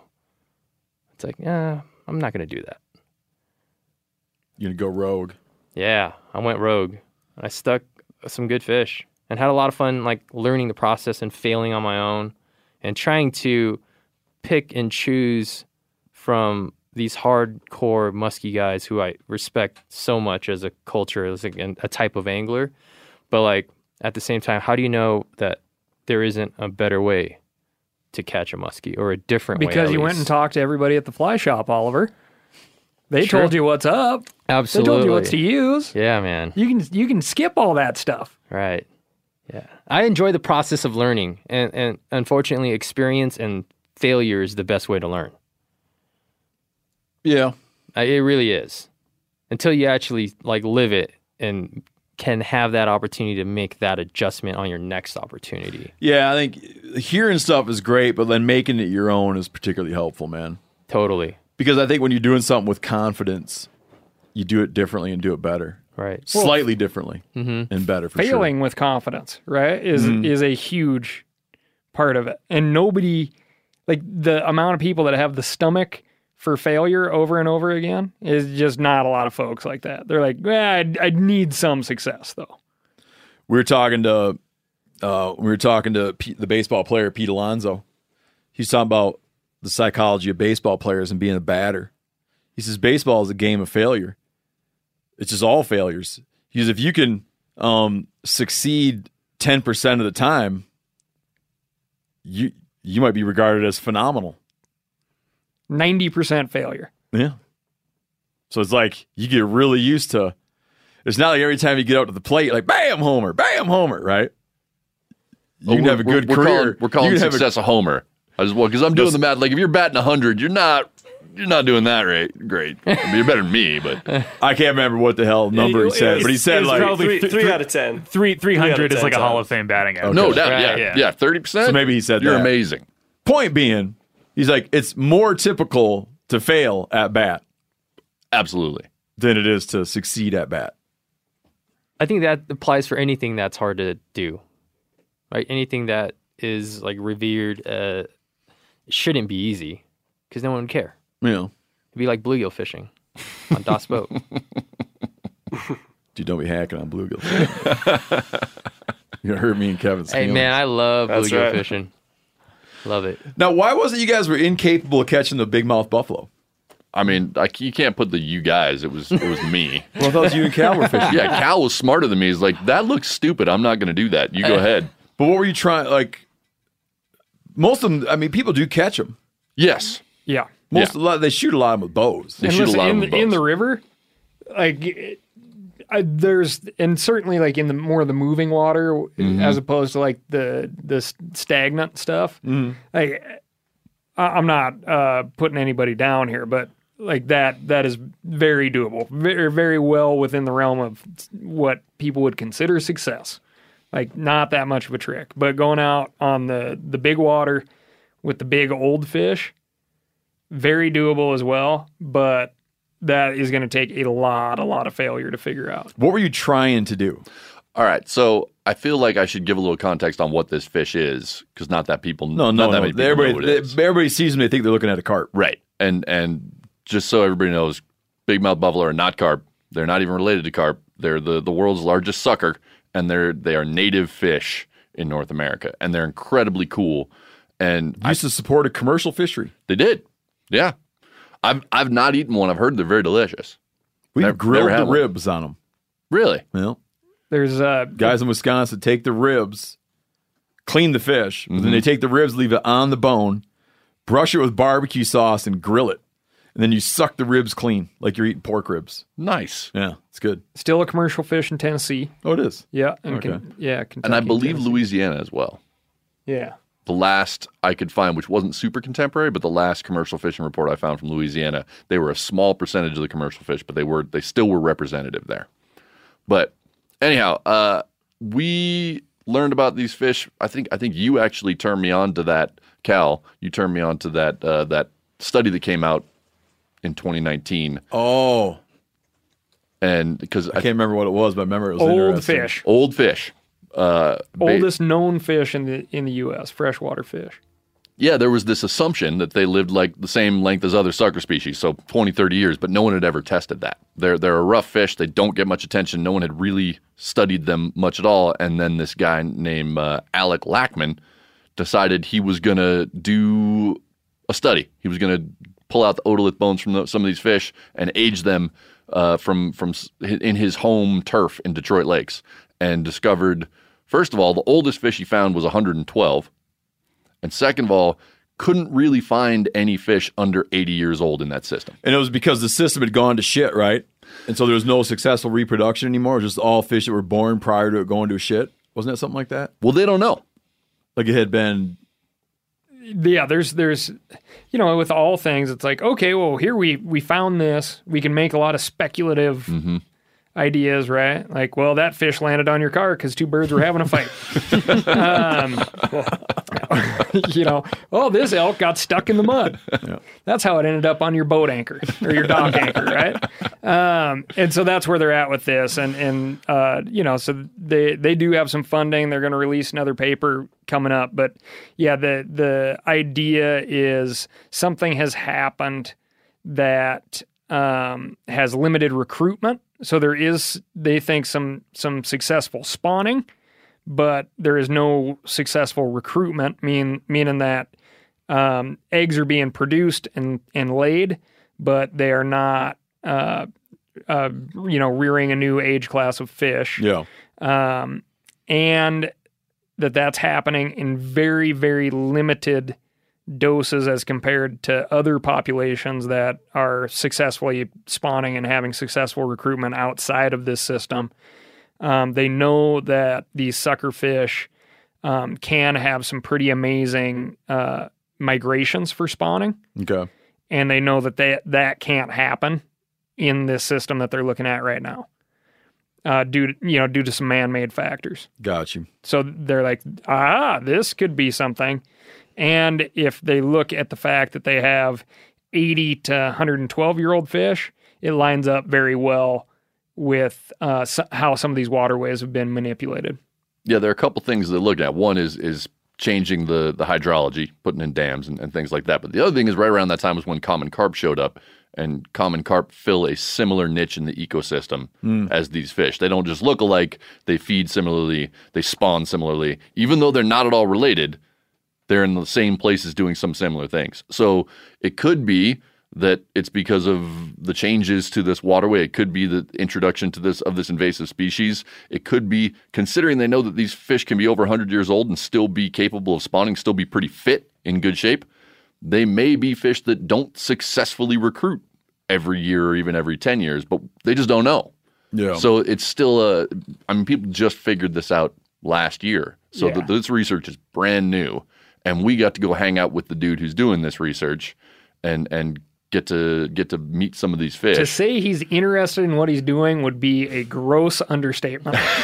What does this individual feel about the fact that people go out and fill garbage cans and dumpsters full of carp and probably are mixing in all kind of big mouth buffalo in there? I would say he doesn't like it, but there's part of him. Alec has an interesting brain for sure. There's part of him that knows that these people value that fish, even if it's just to shoot, and that could in turn be valuable to keeping this fish around.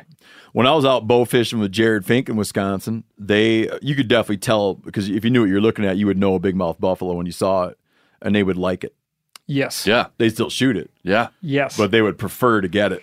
And then that would be like an eaten one. Yeah. And that's one of the amazing things that really came to light, because we talked with a guy who, like anybody who really gets turned on to some kind of fishing or hunting, like started bow fishing about 15 years ago. And then he kind of figured out how to be the best bow fisherman and got really, really invested into it. And he holds the big mouth buffalo in very high regard, to the point where it used to be that is the fish he would target, to where it wasn't sporting for him to go after carp. And so, but he still likes to shoot them. But he has seen firsthand that the population is going down. Got you. But there's some challenges associated with this, big old fish that are much more desirable from like a sporting aspect, which again could be, something that you could harness for the preservation of this species. And so what were you guys trying to do? We were trying to do two things. One, we wanted to go meet this dude and learn about these fish because we got turned on to the story. We think it's fascinating. And in this Detroit Lakes area where we were focusing part of our story, that's the area where they can't find fish or hardly any fish under 80 years old. And I think it was 10 years ago it became legal to bow fish at night with no limit. And so guys are pulling out thousands of pounds of fish. We were talking to bow fishers who said, I'd get 500 pounds a night. Used to be on a regular basis. And now they're not seeing them. Of big mouth buffalo. Of big mouth buffalo. Not carp. Not carp. They shoot 500 pounds of them a night. This is what we were told. Not anymore. Now he's like, man, I remember 10 years ago you go out for a few hours, you literally fill your boat. Now you go out, you might see a couple. And so they're seeing a dramatic change because these fish aren't reproducing. Man. And the bow fishers really want to shoot them because they think it's really fun. It's great sport. So they would call it, instead of saying they were going carp shooting, they would go buffalo shooting. Well, they'll shoot carp or dogfish or sheep's head or other things as well, but buffalo were like the prime target. They were apparently the most challenging fish, and they fought the hardest. So those are the ones that they wanted to get. But were they garbaging them all? Yeah. Yep. So they're still throwing them in a dumpster. Yeah. By and Put large. them out in the field, whatever the hell they do with. Yep. Exactly. Yeah, the exception, I mean, really, especially if you look at the gross poundage, the exception to the rule would be eating them. Yeah. I went to a bow fishing tournament one time, kind of like covering a bow fishing tournament, and just everything into a dumpster, man. And it was a lot of carp, but it was also a lot of native fish. Yeah. Tons of long-nosed gar. Yeah. The gar Buffalo thing, fish, dogfish, into a dumpster. I went to a shark tournament one time, and they filled 2 dumpsters. Really? Blue sharks. No. 2 dumpsters. The Of blue Tennessee regulations allow you to dump those things back into the waterway that you got them in, which to me seems more appropriate than throwing them in a landfill somewhere. At least you got nutrients going back into the system somehow, some way. But it's hard not to see it all as very wasteful.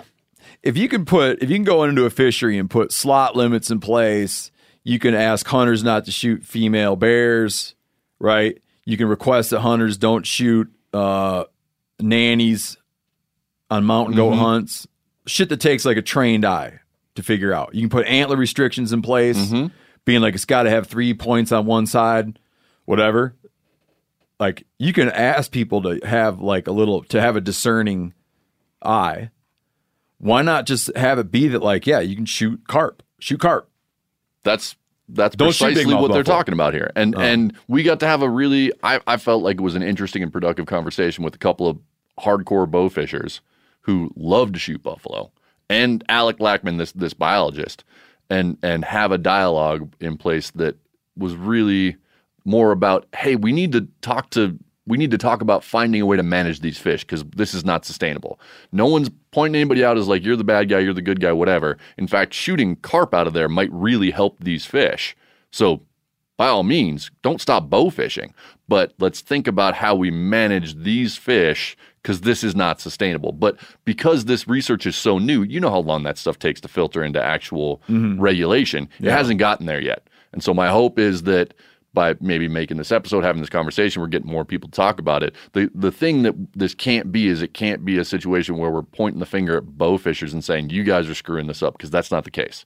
Bow fishers aren't the ones that are preventing these fish from recruiting. They're just doing what they love to do. And if we can get them on board. It's just like additive stuff. Yeah. But if we can get that community on board with like, hey, yeah, we do want to manage these fish because I want my kids to be able to shoot them. That's just a broader coalition of folks trying to figure this problem out instead of factionalizing it and breaking it up. And you're looking at like, the leave the big ones alone type of adage. The old big ones are the successful spawners. Well, that's literally all that's left. And these big females, these 100-year-old females, like you're talking millions of eggs on the spawn. So potentially, laying off them and figuring out what is going to lead to successful recruitment could be a relatively fast turnaround too. So it's not like a next generation type of thing. Yeah. I grew up bow fishing. We used to like to bow fish. I still bow fish now and then. I do think that the thing that kind of like justifies bow fishing when you're just bow fishing to shoot fish and throw them away is that you're dealing with a deleterious non-native species.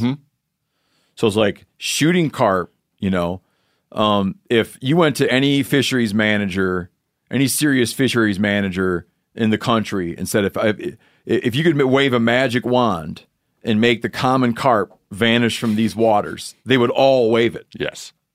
Right? Everyone would wave it. You're not going to go find a fisheries manager, a serious fisheries manager, and say, like, if you could wave a magic wand and make big-mouth buffalo vanish from their native range, no one's going to wave the damn wand. No. So I just don't, like, the same way that when you're bow fishing, you're not allowed to shoot largemouths, you're not allowed to shoot yellow perch, you're not allowed to shoot walleye. YPs. YPs and W's. I don't know, man. It's not. I don't think it's like blaming that. It's not like blaming them, but it's just like it's like a real management oversight. It's like if you're shooting stuff because you want to throw it into a dumpster, shoot something we don't want. Yeah, but I think there's an education problem here because a lot of people do think they are carp because people call them buffalo carp, and those same bow fishers we were talking to said like we thought we were doing the lakes a favor. We thought we were removing a problem species until this guy Alec came along and told us we were wrong. Yeah. Yeah, but it is funny too, because you're like, oh yeah, I can see how, it's hard to, you're really going to give a kid a ticket for mistaking this fish for a carp? But then it's like all the other things that we do, right? You can only shoot one hen mallard and they're flying at 25 miles an hour.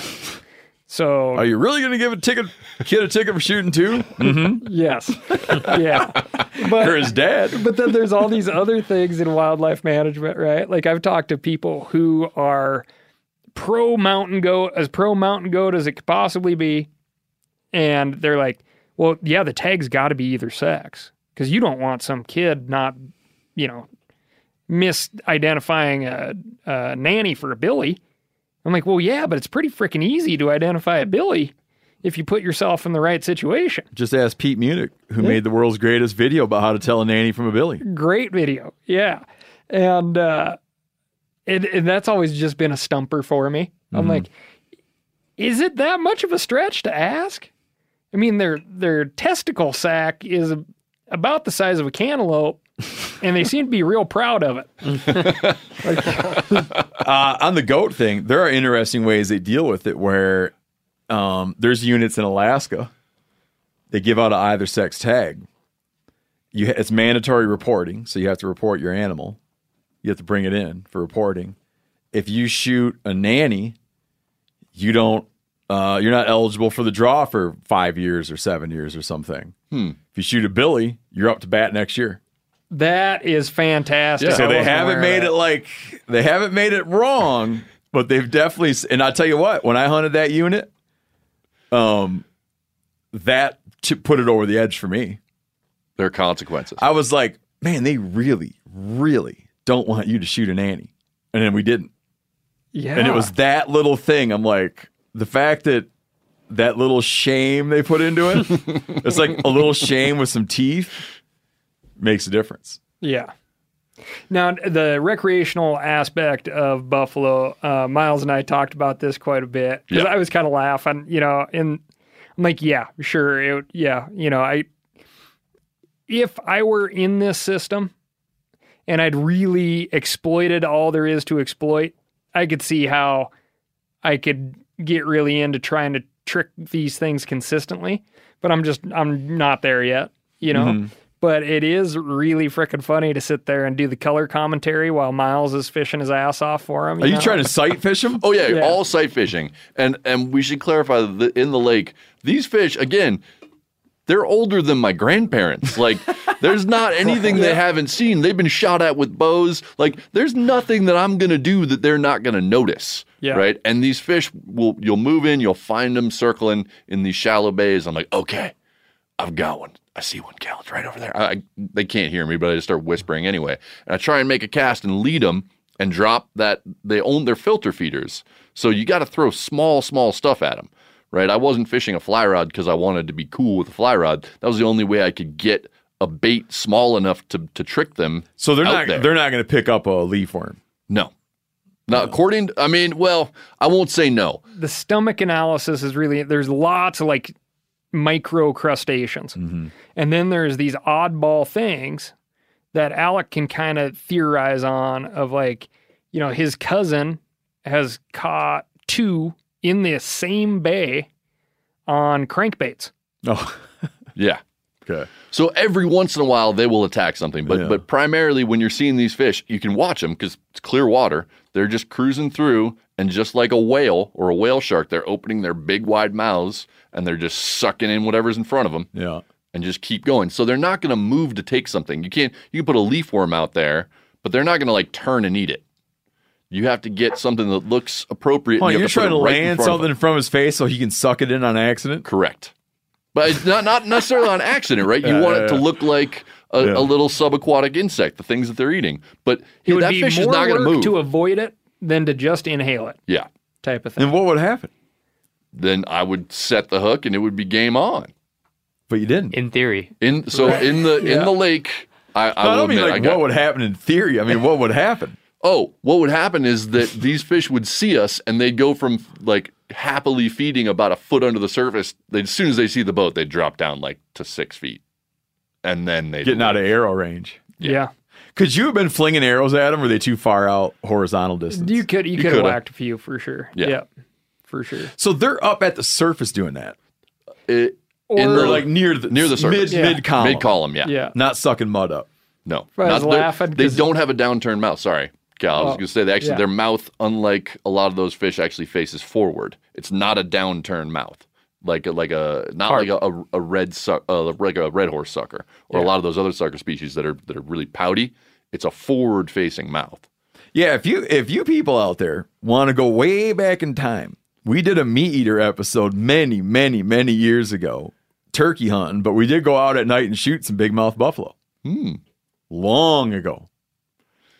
But filmed in Wisconsin. What we did do though was we then chased them around on the Mississippi River where they are spawning more successfully and there are more of them, and we hooked up with this other dude who consistently catches them, and we did hook a few there, and I still got my ass kicked. I broke one off. They came unbuttoned on you? I broke one off. I straightened the hook out on another one.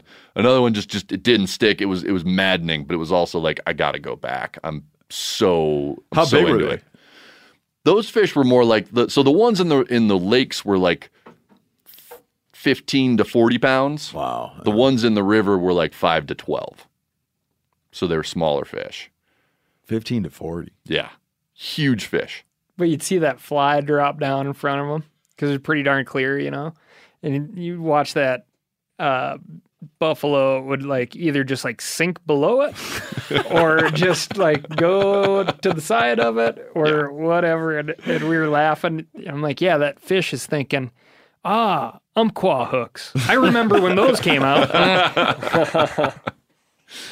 There's a possibility that I might have had one eat on that lake, or I might have just flossed it. Either way, the hook didn't stick. I can't prove it one way or the other, but I had one moment of like hope, and by a moment I mean like a split second. Were you using were you using a trolling motor on Das boat to come up on them? Oh yeah. Yeah, sneaking up on them. And like, but they know that noise, man. Yeah, a trolling motor at like 1 power. Yeah, like because trolling motors came out in 1934. Exactly. Some of those fish are like, God, I remember that. Fucking things. Those old fish just put me. Man, Cal was smarter. He was standing in the back, throwing a like little jig head and catching everything else, while I just made a fool out of myself. The goat minnow, Sir Melly. That wow. First time I've ever known a goat minnow, and that thing catches a wide variety of fish very consistently. Tell me a couple things you did catch. Caught some different panfish species. Caught some crappie. Oh, you did. Bass. Any wally dogs? W's? Yeah, W's. No. WDs. We didn't get any walleye. No, I don't think we so. got a couple pike. Yeah. But it was funny, like catching those crappie, and so the one thing I didn't know but makes complete sense is those sunfish hybridize. Mm-hmm.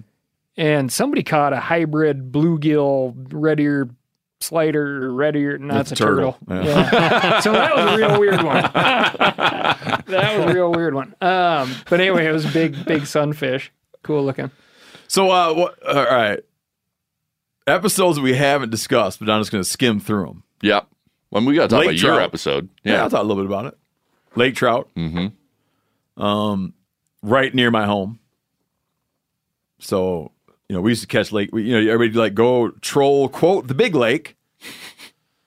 Lake Michigan growing up. And we went out with a friend of mine who's a charter captain who normally fishes a boat where they put out, what was he telling me? 7, they can fish like 20 rods. Yeah, but he says more normal is 17. To the point where they have lines with using Planing you're fishing boards, downriggers, planing boards, dipsy divers. They're usually fishing lines 60 yards out each side of the boat. So they're covering 120 yards of water. What? Yeah.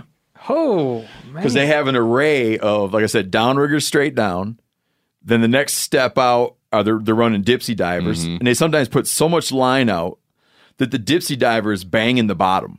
Really? In Oh, yeah. 100 They'll be out in feet? 120 feet of water. The dipsy diver dredging all the sand is like in waves out there, and that dipsy diver is hitting the top of all those sand waves. And then beyond that, you got planer boards, 1, 2, and 3. So yeah, they're running 15 hooks, 15 lines in a 120-yard wide swath, and you can imagine they locate a couple fish. I mean, the thing that I So think about we with had- that is so- like the other boats. Like, don't go within 120 yards of any other boat. Yeah, they're real like cautious about Yeah. other boats. But so here he is. We were running. How many were we running? 5. Covered maybe about a 30-yard swath of water. So he was very frustrated. But still, he's a lake trout catching machine. We still caught a lot of fish. Yeah. Looked like you guys did pretty well. We had a great time. And that little boat was fun, man, because it's like, like when I was a kid, we had a troll. We had a big lake boat, which had to be a Starcraft. And 2 to 4 foot waves, you'd almost kind of think about not going. 4 to 6, you're like, there's no way. 2 to 4 would suck. 0 to 2 was cool. On the day we went out, glass. Like never happens. Never happens. I mean, never happens when you plan in a trip 6 months. It's like it happens, but it doesn't happen when you're like, we will fish on June 7, Yeah. And then like you show up on June 7, it's like you're like certainly it'll be like the worst day of the year, but no, glass. Yeah, that was amazing. I lost 5 out of my 7 planned days on Green Bay muskie fishing last fall Because of weather. Yeah, and I was in a 20-foot bass boat. Yeah, we say Gordon Lightfoot's wreck of the Edmund Fitzgerald, he offers a synopsis of all the Great Lakes. And he says, Lake Michigan steams like a young man's dreams. Its islands and bays are for sportsmen. Not On wrong. that day, he was correct. We had great fish. And then our very own Danielle Pruitt goes out with Frank Smethurst. And they fish. Love Smeth. I wish Smethurst was here. They catch a variety of fish. They're targeting another fish of ill repute. The freshwater drum. The freshwater drum, the sheep's head. Yeah. Another much maligned native fish. That was a fun one. That was a really fun episode. And then we talked about Yanni. Oh, and Yanni did in my home state, in his home state. Yanni did the fishing trip that elicits eye rolls from many people, which is when a thing happens in Michigan where you get the hex hatch. And they'll cover your garage door. If you have like an overhead light above your garage, you'll wake up in the morning and mayflies are covering your garage door.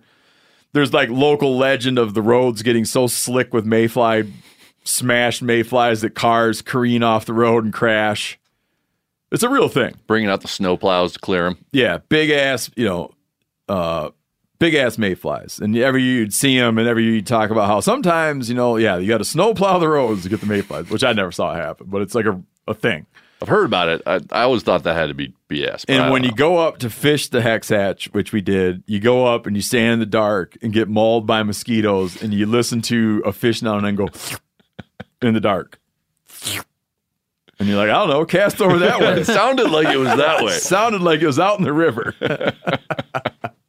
Yeah. And Yanni goes and does that fish. Yanni drew the short straw. But he went with a dude who actually has success at it. It's not the kind of thing, growing up there, it didn't strike me as the kind of thing that you just went up and did on a whim. It seemed like the kind of thing you got to kind of like study it. Yeah. There's a lot to it. Well, I think trying to target any hatch, there's so many factors as to when those insects hatch and when the fish choose to eat them that you got to be really dialed in to even give yourself a chance. And even then, it's a crapshoot. Yeah. But climbing down off some bridge, wading through the mosquitoes and staying in the dark down there listening, it's hard to. You're like, yeah, we'll stay till 1 or 2. Have you tried? Oh, yeah. You're like, yeah, we'll stay till 1 or 2. I don't know. Maybe daybreak. And then about 11, you're like, yeah. I'm cold. This sucks.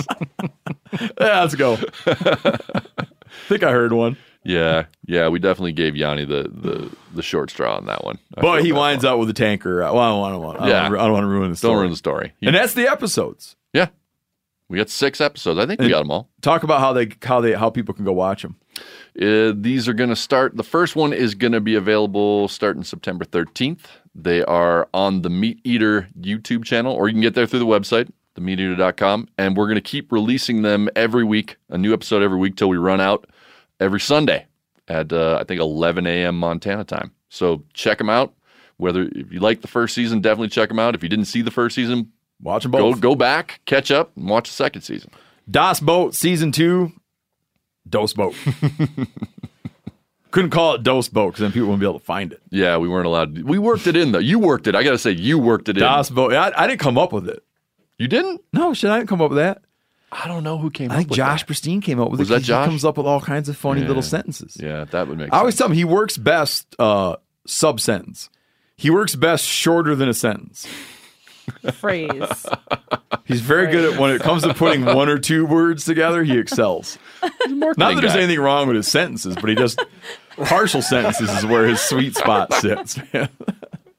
It's all that marketing background. Yeah. Brevity. Quick. 2 words. One word. 2 words. No, that was a good one. All right. Oliver, thanks for coming by. Thanks for having me. It's great to have you here. Yeah. You've participated in a bunch of our stuff now. Yeah, it's rad. Appreciate that. And, you guys are doing awesome things over here. And real quick, tell people how to go find out about you if they want to see your stuff. Oh, gosh. Pick your poison. Hopefully, meteor.com, right? Yep. Das Boat, seasons 1 and 2. There's a lot of me on YouTube, Instagram. What's your handle on social? So you can find me on my personal handles. It's just Oliver Nye, spelled N-G-Y. And then you can look at a bunch of the Big Bass Stream stuff we've done as well. When people mess up your last name, what do they go with? Oh, gosh. It's a crapshoot. Just give me one. Nagy. Nagy. Nguyen. I don't know where they get that from.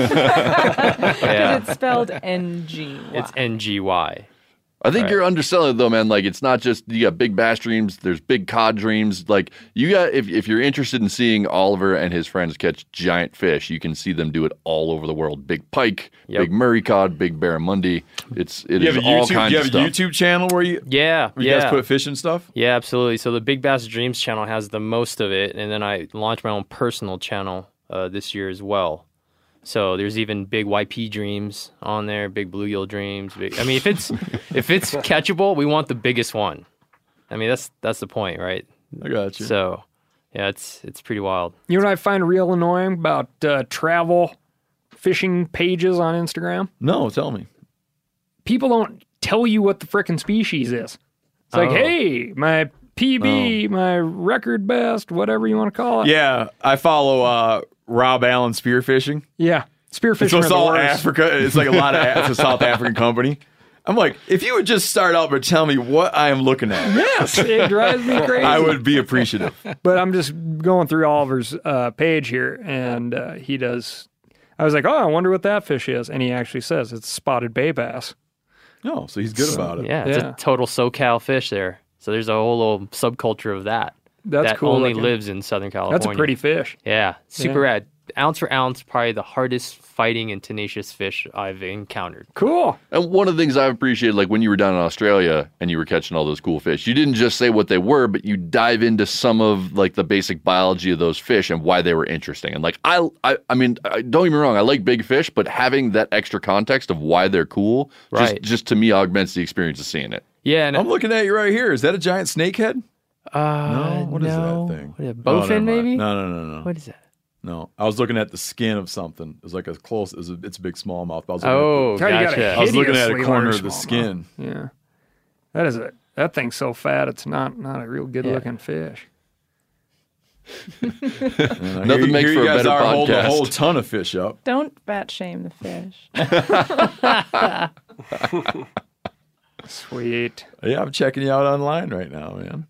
And you're sitting right here. It's like metaphysical, man. You're just like, all right, guys. Joe, anything you got? I know you're way over there and wherever the hell. Got anything you want to add? No, that just it was really fun to be a part of the new Das Boat and awesome trip, and I'm really excited for this to come out. Kevin Harlander. Yeah, same. You're so distracted by wanting to go hunting. Yeah, I know. I'm getting itchy over here.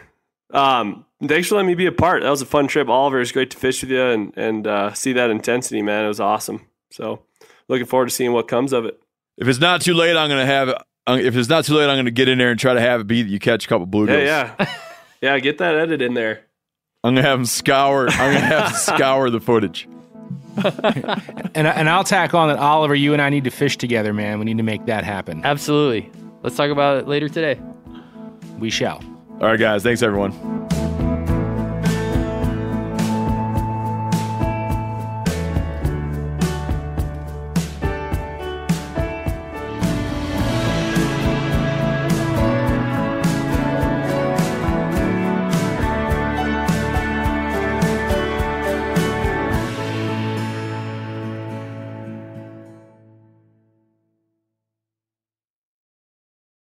Hey, I'm excited to share our newest sponsor here on the Meat Eater podcast, which is Poncho Outdoors. The reason I'm excited is I buy their shirts anyways. Dude, they make some good shirts. And they even have an option where if you're like a skinny dude, you can click like the skinny dude thing. It's great. Based in Austin, Texas, Poncho is committed to crafting the world's best outdoor shirts for men.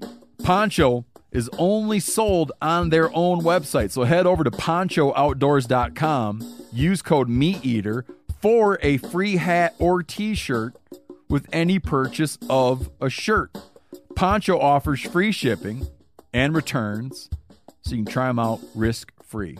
Hey, it's Steve here. Are you serious about hunting or self-defense? Well, starting in 1996, XS Sights took proven dot-the-eye sight pictures from firearms used on African safaris and applied that methodology to modern defensive handguns, all made in America and trusted by industry leaders. Meat Eater listeners can get an exclusive discount on the XS Sights website. So just go to xssights.com and use code MeatEater at checkout for 25% off. XS Sights, the fastest sights in any light.